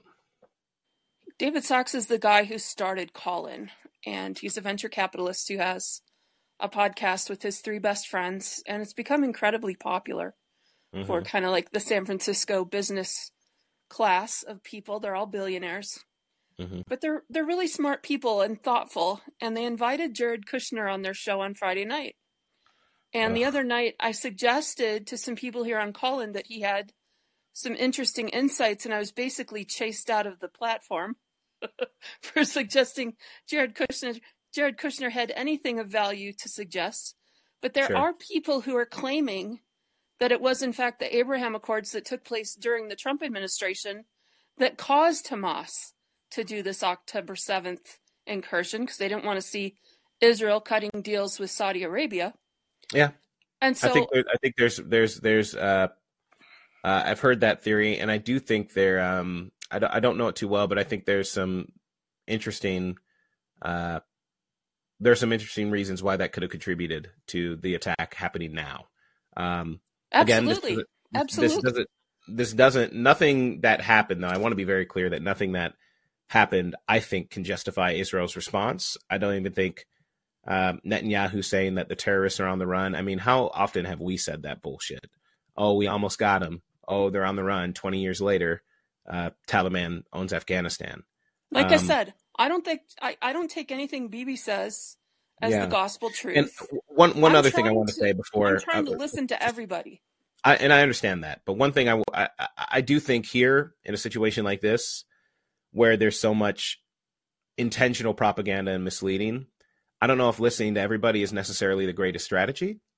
I do think that, look, I could for sure say that Netanyahu's lying about just trying to get the hostages back. I mean, there have been multiple reports now of Hamas reaching out for prisoner exchanges for the hostages to come back. Netanyahu has refused to engage in those talks. So he could say, I want the hostages back. He's had opportunities to do so. He hasn't taken them. He's also, there are also reports, Hamas has said, that of the hostages that they have, that some 40-odd, some hostages have been killed in the airstrikes from the IDF. Now take that with a grain of salt, take it if you will. But if you're just indiscriminately bombing everywhere that you think Hamas is, and they have those hostages, do you think that's a great strategy to like getting them home safely? I think Netanyahu, who again didn't meet with the fucking families of the hostages that he cares about so much until weeks after the event, and then hired a fucking guy to come in and pretend to act like he was a family member of the hostages to say, oh, we love Netanyahu so much, I'm behind you all the way. A guy who is proven to have had no connection to any of the hostages that were taken, but was put there as a plant for that press conference for Netanyahu to support him. I think a guy who has that kind of track record and who has shown every opportunity to not take hostages back, I think he's full of shit. I think he is full of shit. So I understand, and I do admire you wanting to get different perspectives, but it is so, like, that's why I find Norm Finkelstein so fascinating here. He is. I haven't heard a single person against him deny his facts. I haven't heard anyone come up with bullshit against his facts. I didn't watch the whole 2-hour, 30-minute interview, but I saw one from before. I've seen him on Katie Halper, and I've seen him. I mean, he's been around for a long time, and he had stopped talking about this for a while, actually, just because I thought, I don't know if he thought there's going to be any movement on it or if things were going to change, but no, his book on Gaza is the #1 bestseller right now on Amazon, and it should be. It should be. I applaud him for that and for his work and for his tenacity here. And you know, he's someone who suffered a great amount of personal pain and anguish and career destruction for his stances on this. But I haven't seen anyone who was able to say that he got the facts wrong. But that is one thing I'll say about just Netanyahu and the likes is, to be honest, my initial, when I hear Netanyahu say anything now, I assume first it's a lie, and I wait for some kind of fact to show me otherwise, because it is when your track record is that bad, and when you have had opportunities now to get the hostages back and you haven't taken them, I don't believe you when you say you want them back. I don't believe you when you say that's your main that's your primary concern here, is to get them back. Touche. Like I said, I'm trying to figure it out too, but I tend to lean towards biblical prophecies, biblical tropes about Israel, the Jews return to Israel. I'm a Christian. And so on that side of it, I definitely lean that way. But I recognize that the Palestinian people are also the children of Abraham. And at the end of the day, we're all cousins. And we should figure out a way to get along if we can. And honestly, if you listen to nothing else, go listen to that All In pod from Friday. Because with Kushner? It was riveting. I mean, it was positively riveting. And I think he does have street cred in the sense that during the 4 years of the Trump administration, he was in the Middle East talking to heads of state face to face multiple times. Thought that, he was the guy to. I still find that fascinating that Trump thought, I'll just put Kushner on this to solve the Israeli-Palestinian conflict. But I've never heard his explanation for what he did, what their goals were, what they accomplished. And the reason why the All In pod invited him on is because Chamath, he's one of the founders of Facebook, he's a leftist. He sent out a video that went viral about a month ago, and he said, these guys from the Trump administration with the Abraham Accord, they were really doing some good work. That video went viral. I'm sure Jared heard about it. And then he agreed to go on this podcast. He has been attacked for 7 years. And especially for his work in the Middle East. Like, what does this Jew have to offer to the situation? Like I said, I was really amazed by the things I heard. I was so amazed by that I did a podcast on it tonight here on Callin. Well, I'll take a listen, and maybe we'll see what he has to say. But I will take a listen on that recommendation and let you know my thoughts. But I appreciate it though. I would be very interested in hearing your thoughts, because to me it was common sense. And it wasn't so much a pointing the finger of scorn and saying, you're the bad guy, you're the evil ones, you're the ones we have to get rid of. It was more like, let's look at the history, let's have an understanding of this history, and then these are some concrete things we can do to make things better for the people in that region, and common sense solutions. I'm all about common sense. Yeah. And so I appreciated it. Yeah. Well, I appreciate the recommendation. But we'll see. But thank you, Jenny. Always appreciate hearing from you. Thank you. All right. Take care. Always interesting to hear different perspectives, even though, I do think it is, it's, again, it's hard to fuck with these facts. It's really hard to impeach some of this Norm Finkelstein narrative that's out there. But let me take a listen. We'll see what happens. Hi, Maria. What's happening? How are you doing? Oh, I think I'm all right. How are you tonight, bud? Doing okay. I like the dog in the mask. Very mysterious. Ooh, that's how she rolls. Sexy dog. Is that how she rolls? Okay. Yeah. Yeah, the Phantom of the Opera over here. Yeah, except she has a better wig. That's true, yeah. Yeah, well, what's on your mind?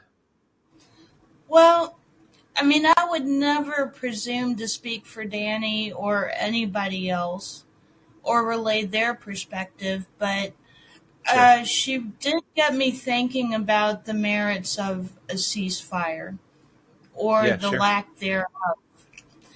And I can't help but thinking she made a good point that a ceasefire doesn't cease people dying because of all the inadequacies in potable water. They don't have a functioning at all, water filtration system for waste, anything, and all the malnutrition that's going to cause a lifelong issue with the children, not to mention the psychological damage. And so what guarantee would a ceasefire be? What guarantee is there? yeah, it'll cease the worst of the automatic, regular, sweeping of the bombs. Of course it would do that, but it's not necessarily the answer unless it's accompanied by immediate direct aid on those other levels. Yeah, sure. Well, how about this? If there's a ceasefire, do you think that allows it? It makes it, well, two things. One, the people who are dying from malnutrition and from unclean water and from all the other things that are going on in Gaza are going to die with or without the ceasefire, in addition to all the people dying without the ceasefire. So, if nothing else, we are lessening the amount of people who are dying, who are being killed, who are being injured. That's happening always with the ceasefire. Even if people violate the ceasefire, well, now we have the fact that now we have more pressure that we could put on the U.S. for supporting a nation that's violating the ceasefire. There's reason, like I have a hard time finding the weakness or what a ceasefire takes away from a solution, like how it maintaining the status as it is now, where there's no ceasefire, is helpful. And the other thing I will say is the people who are dying from malnutrition, from disease, from lack of access to resources. Do you think it's more likely that the resources are going to get to them if there is a ceasefire versus if there's not? Because I can hope. I would say, yeah, I would hope too. And everything you said is completely valid, and I get that. I don't disagree. But where has the ceasefires been the last 16 years? The last 16 years, the ceasefires meant nothing. And who always got the blame for violating it? Despite all the dead Palestinians, who always got the blame for violating a ceasefire? Well, that's the difference, though, is that, look, Israel, the Israeli government, as it is now, and as this regime continues to exist, is going to blame Hamas for everything, regardless of whether there's a ceasefire or not, regardless of whether there's a ongoing conflict or not, regardless of any of the facts. But they don't deal in the actual facts, right? They don't. They are basically a propaganda arm now. Everything that's gone out. However, history has shown that the violations of the ceasefire have been Israel, and they cannot. I mean, with the exception of this, I guess the October 7th, but I'm not even sure if there was a ceasefire in place at that point. But as Finkelstein lays out in his book, these are facts that Israel, whether or not, whatever they want to say, whatever narratives they put out, and again, their narratives are not dependent on what people in Gaza actually do or what Hamas actually does. Israel still will always have to contend with the fact that someone has now documented, someone actually has in the books, that they have violated the ceasefire. Now, maybe that is a Pyrrhic victory. Maybe that's a win that means nothing. But I do think it matters when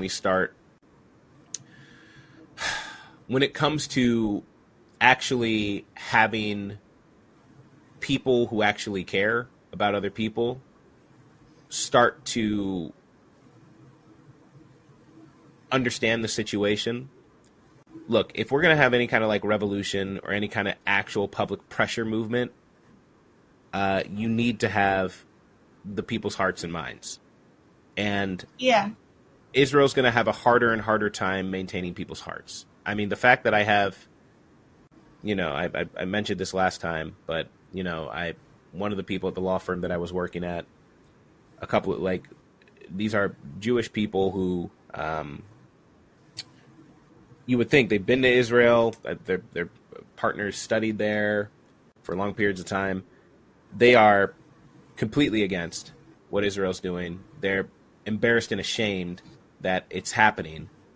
and their concerns and their hearts and their will is with the Palestinian people, the people of Gaza. Why? Because they're people with hearts. They're good people. They're people who see that kind of suffering being done to other people, and it affects them. And if we can have that high ground, if we can have that on our side, then any kind of movement that we would try to make, any kind of next step, whatever it is, we have a better shot of having them on our side.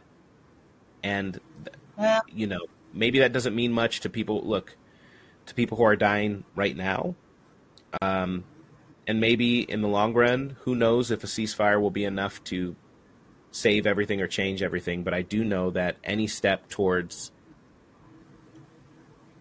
saving those people, helping them, to allowing more people to survive is going to, at least in my mind, necessitate a ceasefire demand. And if Israel wants to break it, let them break it, but let them break it in front of the whole world. Let them break it and see how long they can keep their empire. And see how long our empire can support theirs. Because we're getting pretty fucking antsy over here. Well, I appreciate you saying that. And I want to ask you a question and get your thoughts on this as well. Sure. If you've got time. I so relate to Norman Finkelstein relating October 7th and numerous other events as basically a prison revolt. Abused prisoners. But, in the chat there's been a lot of discussion, and I'm curious about this. I see a repeated pattern of Israel creating new generations over and over again of a new generation of rebels due to the atrocities inflicted. But Zach earlier made an interesting point when he was still here that there's a lot of indication that this is maybe Israel's endgame for Palestine. So where do you see that going between the two spectrums? I mean, I trust their opinions more than mine, to be honest. I could see it either way. I mean, look, I think if they do have an opportunity here to expel all the people in Gaza from there, I think they'll take it. But I don't know. I mean, look, it's I don't know. I really don't know. I just know that I know that either outcome is not okay for the people who are living in Gaza. It's not okay for the Palestinians there, and for all the people who, like all of us, deserve some sense of some peace and some sovereignty in their own lives. So I don't know. Okay. I don't find either of those acceptable. Well, really quick, last thing, and I think Phil was meaning to bring this up too, or at least he said he was in the chat, is that Bibi was more powerful in Washington, D.C. right now than Biden. What do you do with that when the tail is wagging the dog? What do you do? And also, I give credit to Derek for saying the best defense for Palestinians right now is to wave a bunch of Ukrainian and U.S. flags.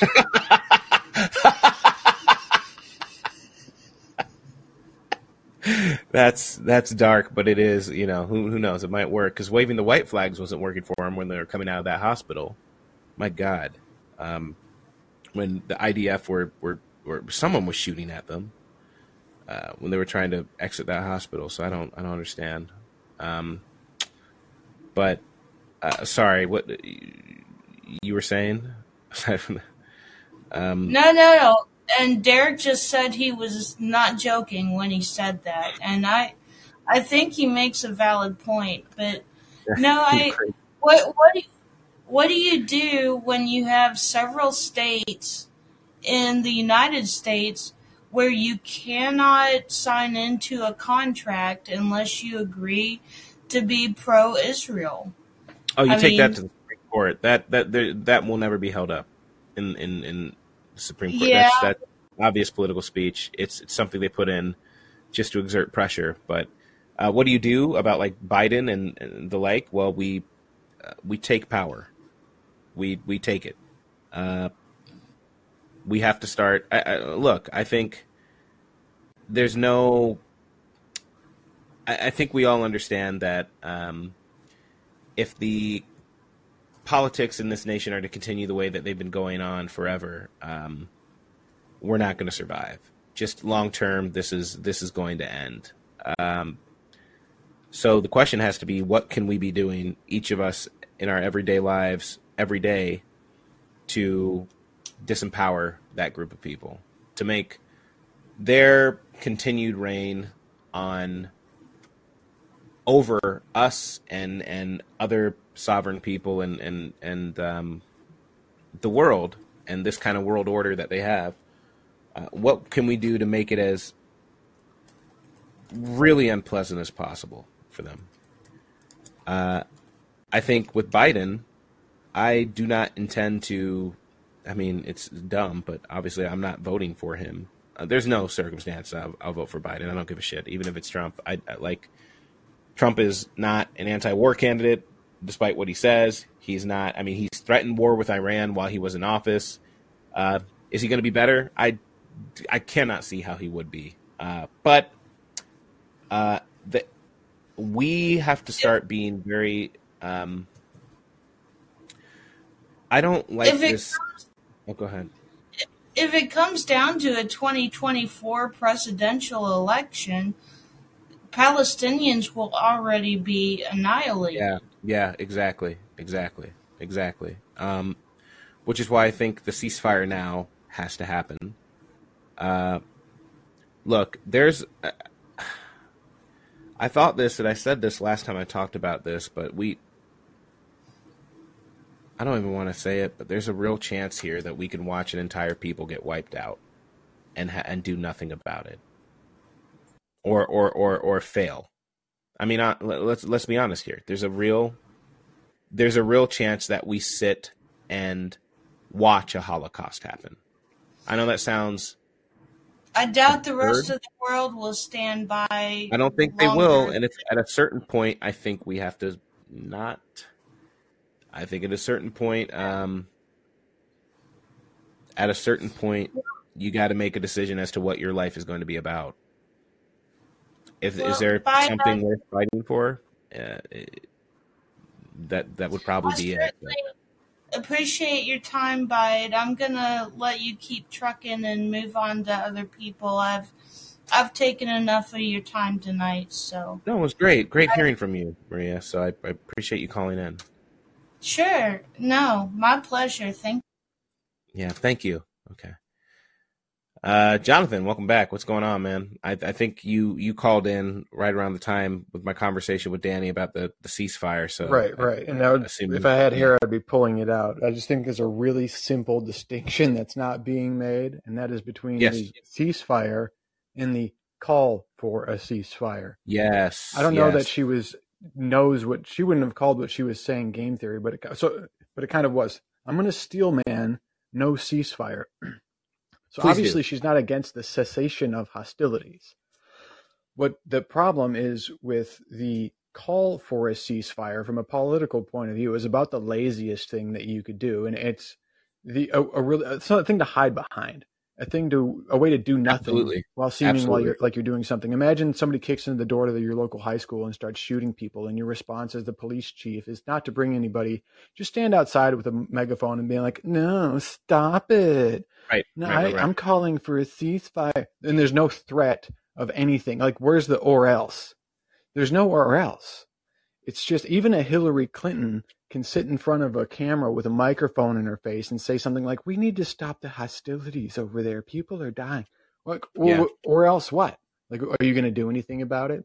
And for people like us to sit here and say, "I support the call for a ceasefire," or I'm for the idea of being for the idea of stopping hostilities might do little more than reify the call for a ceasefire as a something doing when it is in fact a nothing doing. Right. Yeah. I think there's a really good argument too that like the politicians who are calling for a ceasefire are offering like the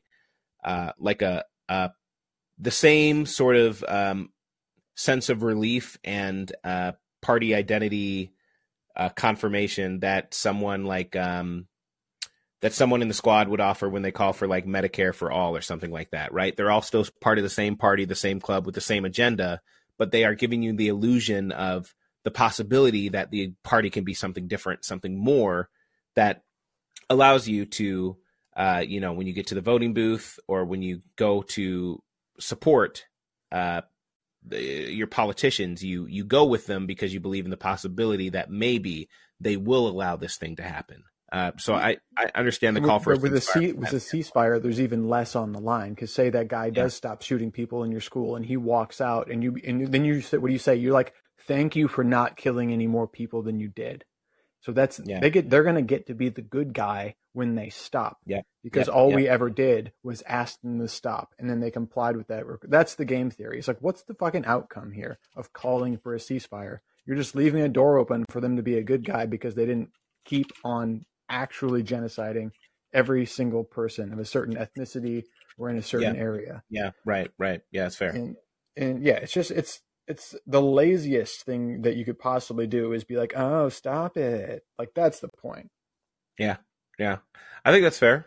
Fair. And any criticism I could possibly hurl at you, I hurl at myself. I've got a show, but at the end of the day, I just sit here and run my mouth. I'm not doing a goddamn thing, really. Well, look, the thing, there's a couple of options is what we can do. We can go and we can actually join a freedom fighting movement.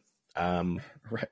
Which I'd say, I gotta be honest. In that video, I was like, I'm not going to join a freedom fighting. It's World War III is now in battlefield number 2. And I'm sitting here deciding what fucking salad dressing is going to make me less bored. Like so yes, sometimes I wrestle with that and it gets to me, but I don't, have any boats or guns to go start shooting at Russians or whoever, Right. And it's the whole ideologies of part of these groups, Hamas and the like, is not exactly my cup of tea, right? That being said, I'm starting to think that any action that you're taking, even this stupid show, I've thought about like a lot of this. There is, I've done plenty of critiques of capitalism. I know you have as well when it comes to like the ability for content to just sort of be wrapped into to rob actual activism of activism. But I do think that I think if there's an emphasis on giving people next steps, not just the content and let's talk about the problem and go, but let's do something. I put a petition, as stupid as it may seem to some of you, to start calling. Why not try something now to just see? Even if it's the weakest thing that you can do to call for a ceasefire, well, does it become less weak when you demand it? Does it become less weak if you can radicalize people who are calling and demanding a ceasefire? Or they start taking other actions, like some of these, I look for something like the Stop Cop City. And at first it's people saying Stop Cop City. And then it's people who are getting shot in the woods, but who are still camped out there and saying, no, fuck you. It's not coming here. Yeah, then I look at the people who are on the ships that are sending weapons, that are supposed to ship weapons over to Israel. And they're getting on them, and they're trying to stop them from going through the docks. That fucking rules. And it starts with more and more people being informed about it, with more and more people actually having this content out there. Because let's be honest, a big part of this, too, before the world, I think sometimes we're so inundated with the world of social media as it exists today that we forget what it was like before. But we were around for September 11th and the aftermath of that, and how everyone started talking about, all the news stations, yellow cake uranium, the warheads. Oh, there's anthrax, all of these things that led us into this 20-year fucking disasters of wars. I do think that some of this fucking, even if it's entertainment, some of this entertainment has pushed the public into a different consciousness. It has. The fact that we're here even talking about, like, look, are we disgusted that we're talking about Palestine while we're feel completely disempowered to do anything to stop like a genocide as it's unfolding in front of us? Of course. Are we? If I know people here have not just had, like, many people having trouble to like sleep at night, but like the emotions it causes in people, the things that's causing, it's like, it's real, and it's sickening to feel this disempowered about it. However, the fact that more people are feeling that way than they could have in the past because of dumbass little shows, and some people who, even those people who are more in it for the content of it, spreading a word, and now you have people who are calling for a ceasefire, and maybe it's still a protest, and maybe it's like, well, that's nothing. Now we're getting on ships. Okay? What's next? These motherfuckers are eventually going to fucking fold, Jonathan. They're going to fold. I wouldn't do it if I thought it was worthless. They're going to bend because always we can't take it. We can't take it anymore. They could keep pretending like shit's not escalating, but they're losing their grip.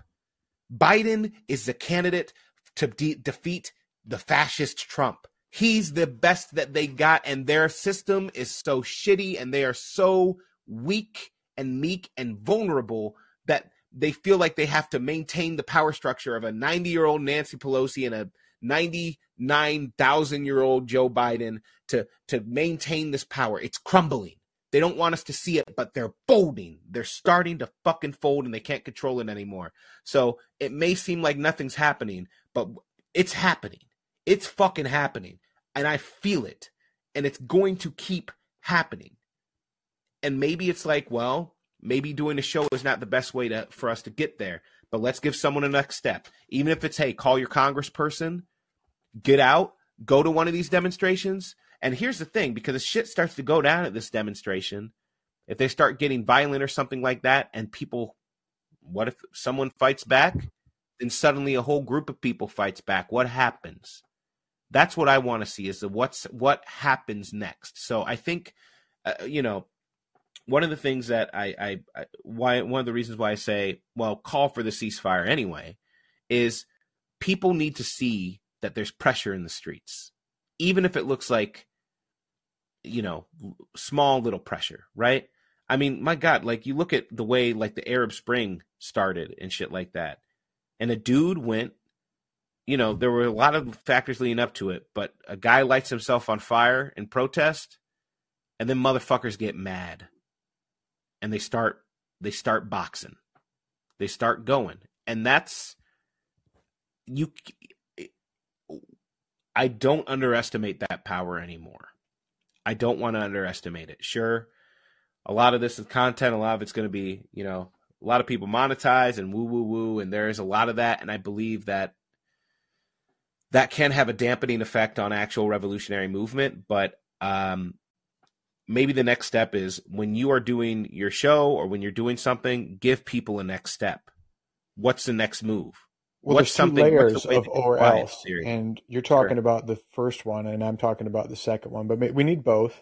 So the first or else is you're calling for a ceasefire, but it's got to be a ceasefire or else what? So that's an answer you need put in that. So that's the or else. But then there's your or else, which is, if you don't put that clause in there, I am going to go to a protest, get on a boat, X, Y, or Z. You know what I mean? My show is more about the first one. Like, these are the conditions that we need to be fighting for. And what you're talking about is the second one, which is, if those conditions are not being fought for, then I'm not going to fight for anything that's going on. And I'm going to seek to flip it over. I think so. Which one was the getting on the ship? Is that the first or else or the second or else? Now I'm confused. Let's go the top down. The top one is like the collective action and the law and whatever the government's doing or funding. And so you're pointing at these people who are like, I want a ceasefire. It's like, do you carry the threat of force behind that call for a ceasefire? Are you going to put sanctions on? Are you going to stop selling them guns? Are you going to X, Y, or Z if they don't do it? No? Yeah. Then it's not real. And unless you make it real, I am going to withhold my labor, withhold my vote, protest against you. That's the second one is the ground level grassroots one, I guess. Yeah. I do think I'm starting to really focus on that second layer. Both layers are definitely important. Yeah, my show is about the first layer, which is like, what is it you're even fighting for? And I'm trying to make it as simple and clear as possible. Like, I don't know, public housing and a wealth tax. I'm always coming back to those two things because you can throw everything else in the fire if you don't have those two things. Yeah, they're pretty big. They're pretty big. They're so big that I'll sacrifice the rest of anybody's platform just to get them. Yeah, 100%. Yeah, but you're more about that's about the theory. It's called theory, but this is praxis you're talking about now, and and how to do that is not saying I support a ceasefire is not praxis, you know. Right. No, you're right. You're very right. Thank you for steelmanning that too. Yeah, that's it. I'm just trying to steelman Danny because I'm good at words. Yeah, hell yeah. Keep being good at them words. Okay, yeah. Words are hard. Yeah, words are hard. But I appreciate it, Jonathan, for sure. Thank you. Take care. Thank you. All right, you too. Great show, by the way. Oh, thank you. Yeah. Great content, baby. Don't you like that content? Hell yeah. This is to all the ladies joining Hamas. This one's for you, Brady. I kind of stopped joking like that. Brady, what's going on? Are you here? I think Brady's gone. I think Brady probably was in. I think he's probably in two different. Oh no, he's here. Brady, what's going on? Well, I might be the only person interested in a political party for independence to organize around, but I found somebody. Oh, you know what party it is. It's proxy party time. It's a one-man party. It's the hippest one-man party in town. But I'm working with this guy, Jeff, from democracyforum.org. And we need pro bono lawyers, if you know any. Oh, maybe. What do they need? What kind of pro bono? Ugh. We're working on building bylaws for a nonprofit. It's like we're going to be working on a website that is essentially like a democracy forum, like a social media. Okay. Oh, I'm trying to. For democracy? What does that mean? Like a social media okay. Well, just send me the details. As far as bylaws, that's not too hard. Most of them, I gotta be honest, it's not my area, but most of the time with bylaws, I just look at what other bylaws, the bylaws of other organizations, and then just adjust them to fit whatever my organization is. But if it's something small like that, I'd be happy to take a look. Yeah, the cool thing about it is we're trying to design the bylaws in a way that mitigates group psychopathy and like group sociopathy, where like one person or a group of people kind of take over an organization and ruin it. We're trying to come up with a protocol in the bylaws that basically makes that impossible or just mitigates it as much. Yeah. Okay. I don't know how to do that, but yeah, if you come up with something, you want me to just take a look at it, like in an unofficial capacity without like, because the whole pro bono representation is like a whole thing, and I got to go through a whole like process. But I'm happy to, take a view and let you know some general thoughts without, anything official. Yeah, you wouldn't have to put your name on it. Yeah, but do you happen to know of any like groups of lawyers that are just kind of like interested in helping to build democracy and might be interested in maybe kind of guiding and working with us on that project? Maybe. Let me think about it some more, and I'll message you, because there's a couple organizations cool like there's pro bono organizations that do stuff like that, but I don't know any of them that are really focused on the democracy aspect per se. They're usually like focused around like the creative arts, or I don't know, like writers, or organizations that do stuff like that. But I can let me take a look. Yeah, so you mentioned earlier that you were interested in like getting petitions started and stuff like that. And so this guy Jeff Horn that I met from Twitter, he has this website called democracyforum.org, and basically it's a place where you could potentially start a petition or ballot initiative, something like that, and kind of do some online organizing. And it's kind of a skin and bones version of what we're working on right now. So if you kind of want to get an idea of what we're building, that's kind of like the beta test version. And cool. We're trying to kind of soup it up to where you can actually vote on the platform and kind of make group decisions, hold group meetings, kind of like Callin as well, like a place where you could host debates. But you also have options for like ranked choice voting, blockchain voting, all that stuff kind of built into the platform. So it should be basically a digital forum for democracy, which as far as we know doesn't really exist very much. Yeah, I'm looking at it now. I'll take a look and like I said, I'll hit you up with like the names of potential lawyers or stuff who can help with the. Yeah, and the cool thing is that everyone is invited on Thursdays here on Callin. Even the naysayers in the chat who are just held and voice those criticisms.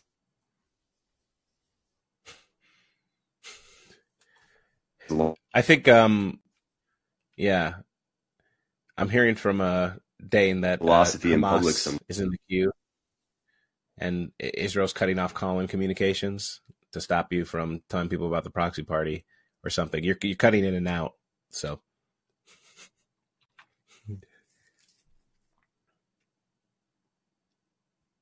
No, yeah, I think Israel got him. Think they got him, boys. I think they got him. Well, all right. Well, I'll follow up with you, Brady. But I think he's kind of. No, I didn't mute you, did I? No, I didn't mute you. No, I didn't mute you. You're not muted. No, I literally didn't. Let me make sure. See now. Okay, let me try again. Give me a second. Are you there? Back. Yeah. Maybe okay. Real. Who knows? It happens when I get radical online, dude. Has anyone else noticed? Am I the only one in our little group that has noticed that yet? I've talked to a few other activists, and they've mentioned that anytime they're doing some kind of radically politically stuff online, they'll have some weird stuff happen with their phone. No, I have. My phone's been good, so I must be a little beta bitch. You ignore me, you fucking muggle. Yeah, all right. Yeah. Well, thanks for calling in, Brady. Appreciate you calling in. Yeah. Cool. I think that's it. I did invite Phil to speak since I originally asked him to come today to talk. Phil, I know it's getting kind of later than usual, but I apologize for taking so long in the beginning when you were here. But if there's, if you still want to talk for a bit, I'm totally down to do that. Or if not, we can do another episode and we can really go into just more of the details. But just let me know. Yeah, maybe another episode because I came back just to say a couple things if you wanted, but I don't have much time. But that was a good show, bud. Thanks. I wanted to draw attention to that one link I posted. That was probably the best analysis I've heard in a video of the whole why does U.S. support Israel thing. Sure. Ben Norton, Michael Hudson? Yeah, it's Benjamin Norton, Michael Hudson. I'll repost it just so people... Yeah, I will. I'll repost it in a second. But it's if you Google Michael Hudson and Benjamin Norton. It's like the last video they just did, because I know he tries to have Michael Hudson on a lot. It's Ben Norton's show. He tries to have him on a lot because that dude just knows so much. But I didn't expect him to actually know so much on this topic, but apparently, and he goes into it in the video. He talks about his own career and his past, and like how close he's got to some of these figures in the U.S. government and in defense, and he really, really like spells it out. And it actually isn't the wag the dog thing. It's closer to, I think, you know, he talks about how Israel's very much doing U.S.'s bidding. He talks about what were previously the two pillars. He talks about this broader plan that U.S. has had for decades, about having sort of the actors in each region that will sort of carry out its larger plans in each region of the world, and how it was Saudi Arabia and Iran until the Islamic Revolution, the revolution in '79 there. He talks about that being one big factor in the U.S. Shifting support even more strongly to Israel. But he he says that big switch started to happen between 67 and 73. I know that's true for my own understanding of the history. Up until 67, it really wasn't such a relationship like you see now. The 6 Day War even. That wasn't American weapons and planes. I think they were using French planes at that time. Before that, it was the Brits and the French. Before that, it was weirdly the Soviet Union that supported them. The American relationship with them really took off later. So yeah, he goes into it. He explains it. It's really interesting. Yeah. I have it up now. I've been trying to mute it when it's been coming on YouTube, but I'm going to take a look at this. I got to watch this, and then I got to watch that Jared Kushner one later, just to hear what's going on. But let's then maybe I can watch this. I can send you a message, and we can plan out what things we want to hit next time for another episode on this. But I really appreciate you reaching out and your willingness to speak about it. Yeah, sure. If I can say one thing too, because in the end you guys were going over like what's something you can do besides, I don't know, just saying stuff and reading stuff and research, something that might make a difference. I mean, short of, throwing your body in front of an arms shipment, which I don't think anyone here is going to do. Sorry, not calling you wusses, but Sure. I mean, this is the type of thing that I've spent a lot of time trying to figure out too. There's one organization called Standing Together. It's a group inside Israel. It's made up of Palestinian citizens of Israel. So there's about 20% of the population there are Arab citizens. So I don't know how much people know, but just to be clear, these aren't people in Gaza or the West Bank, right? These are people living in Israel. It's a solidarity group that's made up of members of Jewish Israelis and Arab Israelis, and they oppose the occupation, they oppose the siege on Gaza, they oppose the neoliberalism, which it's interesting if you take the time to understand why. I think they're solid. I follow them, and they actually do shit. Right now, they're working really hard to try to, prevent the kind of escalation that could lead to like a civil war. What I mean by that is, hostilities within the citizenship, because that's happened before when there's been these kinds of assaults. I do recognize that that kind of organization and that kind of activism, it's not the same, you know, in a way, because you're sort of supporting a group that's within Israel. I think some people might already feel a certain way about that. But if you want, this is my opinion with what I understand, that type of group that already has proven that they actually get people out in the street, that they actually stand for, I think, what most people want in terms of the anti-occupation, a ceasefire. Those people who actually have more control over the situation there on the ground, if you want to support them, I actually think that's smart. You can look into them. Yeah. Do you have But if you watch that, sorry, one more thing. If you watch that Michael Hudson video, he makes a pretty strong case that maybe the best thing an American can do, a U.S. citizen can do, is to, you know, because we have power here as citizens, is to do everything you can to try to end the aid to Israel, the military aid. Yeah. But I know that's something I think a lot of people have been trying to work on for a while. Anyway. Yeah. Yeah. Do you have a link to some of those on the ground groups that you were talking about, or something you could drop in the chat so people know where to find it?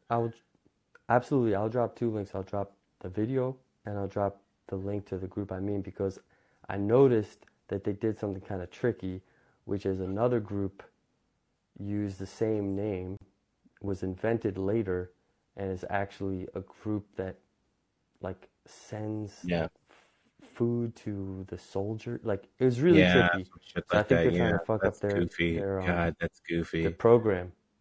Yeah, of course. It makes sense. It makes complete sense. Well, I dropped another link to the Ben Norton and Michael Hudson video that you put in. So if you could drop a link to that group, that would be great. I'd really appreciate that. And I think a lot of people here would appreciate that too. So. Okay, great. I'll do that right now. Give me 1 minute to find it. Awesome. And in the minute that Phil's finding that, I'm going to end the show with, I don't know if I should play a song or something. If I should, back in the day, I used to do like a wrap up of the show and talk a bit about other stuff that was going on. Well, maybe Amanda, I think Amanda might, I don't know if she's trying to call in or not. She's come up and then down a couple times. But let me go ahead and make her the next caller if she has anything to say. It'd be great. Amanda, were you trying to call in? Yeah, if you put me on the speaker panel, I can play a song for you called Seriously that I think you will like. Your talk this evening made me think of it. Who's it by? It's by Sarah Bareilles, and it's sung by what is his name? He was in Hamilton, and he has the same name. It makes me think he's a basketball person. I can't think of his name right now. But it's called Seriously. If you're on an iPhone, you can go to the little music note at the top of the screen. You see it with the plus? I don't have an iPhone, but let me see. It's called Seriously? Yeah. Seriously? Okay. Leslie Odom. By This American Life and Leslie Odom. Okay, let me see if I can find it. That's it. Seriously, Sarah. Okay, I see. Oh, I saw Leslie Odom here. Yeah, it's Leslie Odom. Junior. Because I uploaded it to call in, but I can only get to that panel when I'm on the speaker panel. That's why. Okay, Leslie Odom Jr. Okay, hold on. Let me see if I can. Sarah, Leslie. Maybe I can just play it from YouTube. I'm sure I can find it there. Okay, let me see. Give me that. Okay, I'll play that. So here we go. And Phil has dropped the link in the chat to the Standing Together organizations. Glad to see you here, Bide. I'm glad you're always here. A pleasure. Yeah, pleasure to see you too, Amanda, as always. Here's the song Seriously, as suggested by Amanda to play us out.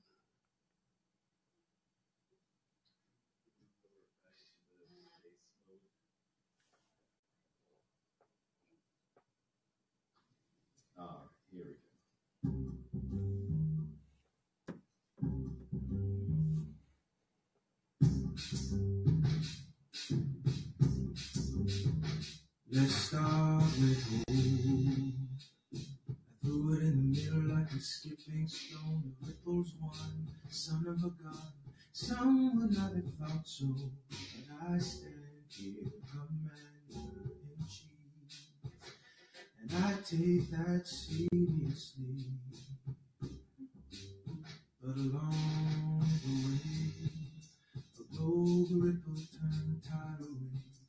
In reaction to what I tried to do, the rebirth of a nation's hatred, red, white, and blue, is black in there too.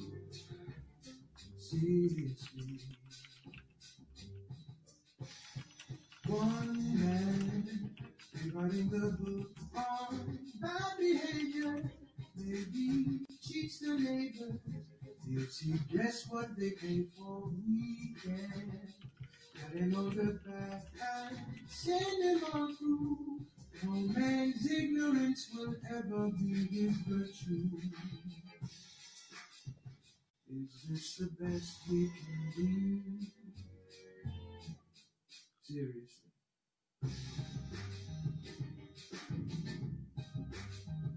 Let's talk of fear and why I don't bring it in here.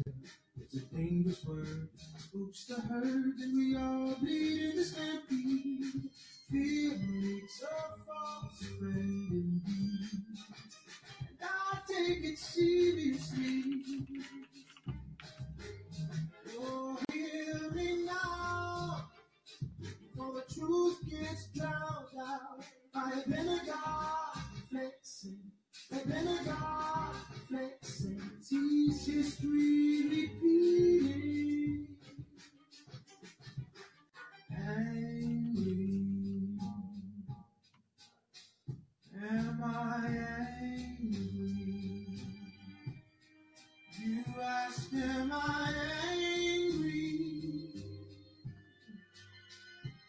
And I had a loss for. After all we've done, every battle hard won, every head on great, in the name of this place, and a history plagued with incredible mistakes. Still I pledge my allegiance to these united divided states. Seriously.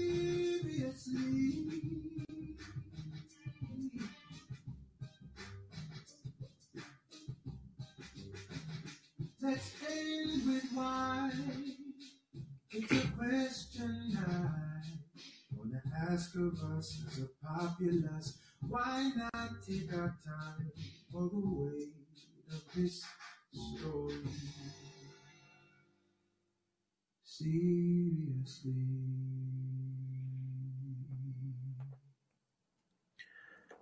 Great song, Amanda. Seriously, on This American Life by Sarah Bareilles and Leslie Odom Jr. Great pick, and I hope all of you can take it seriously as well. Take care.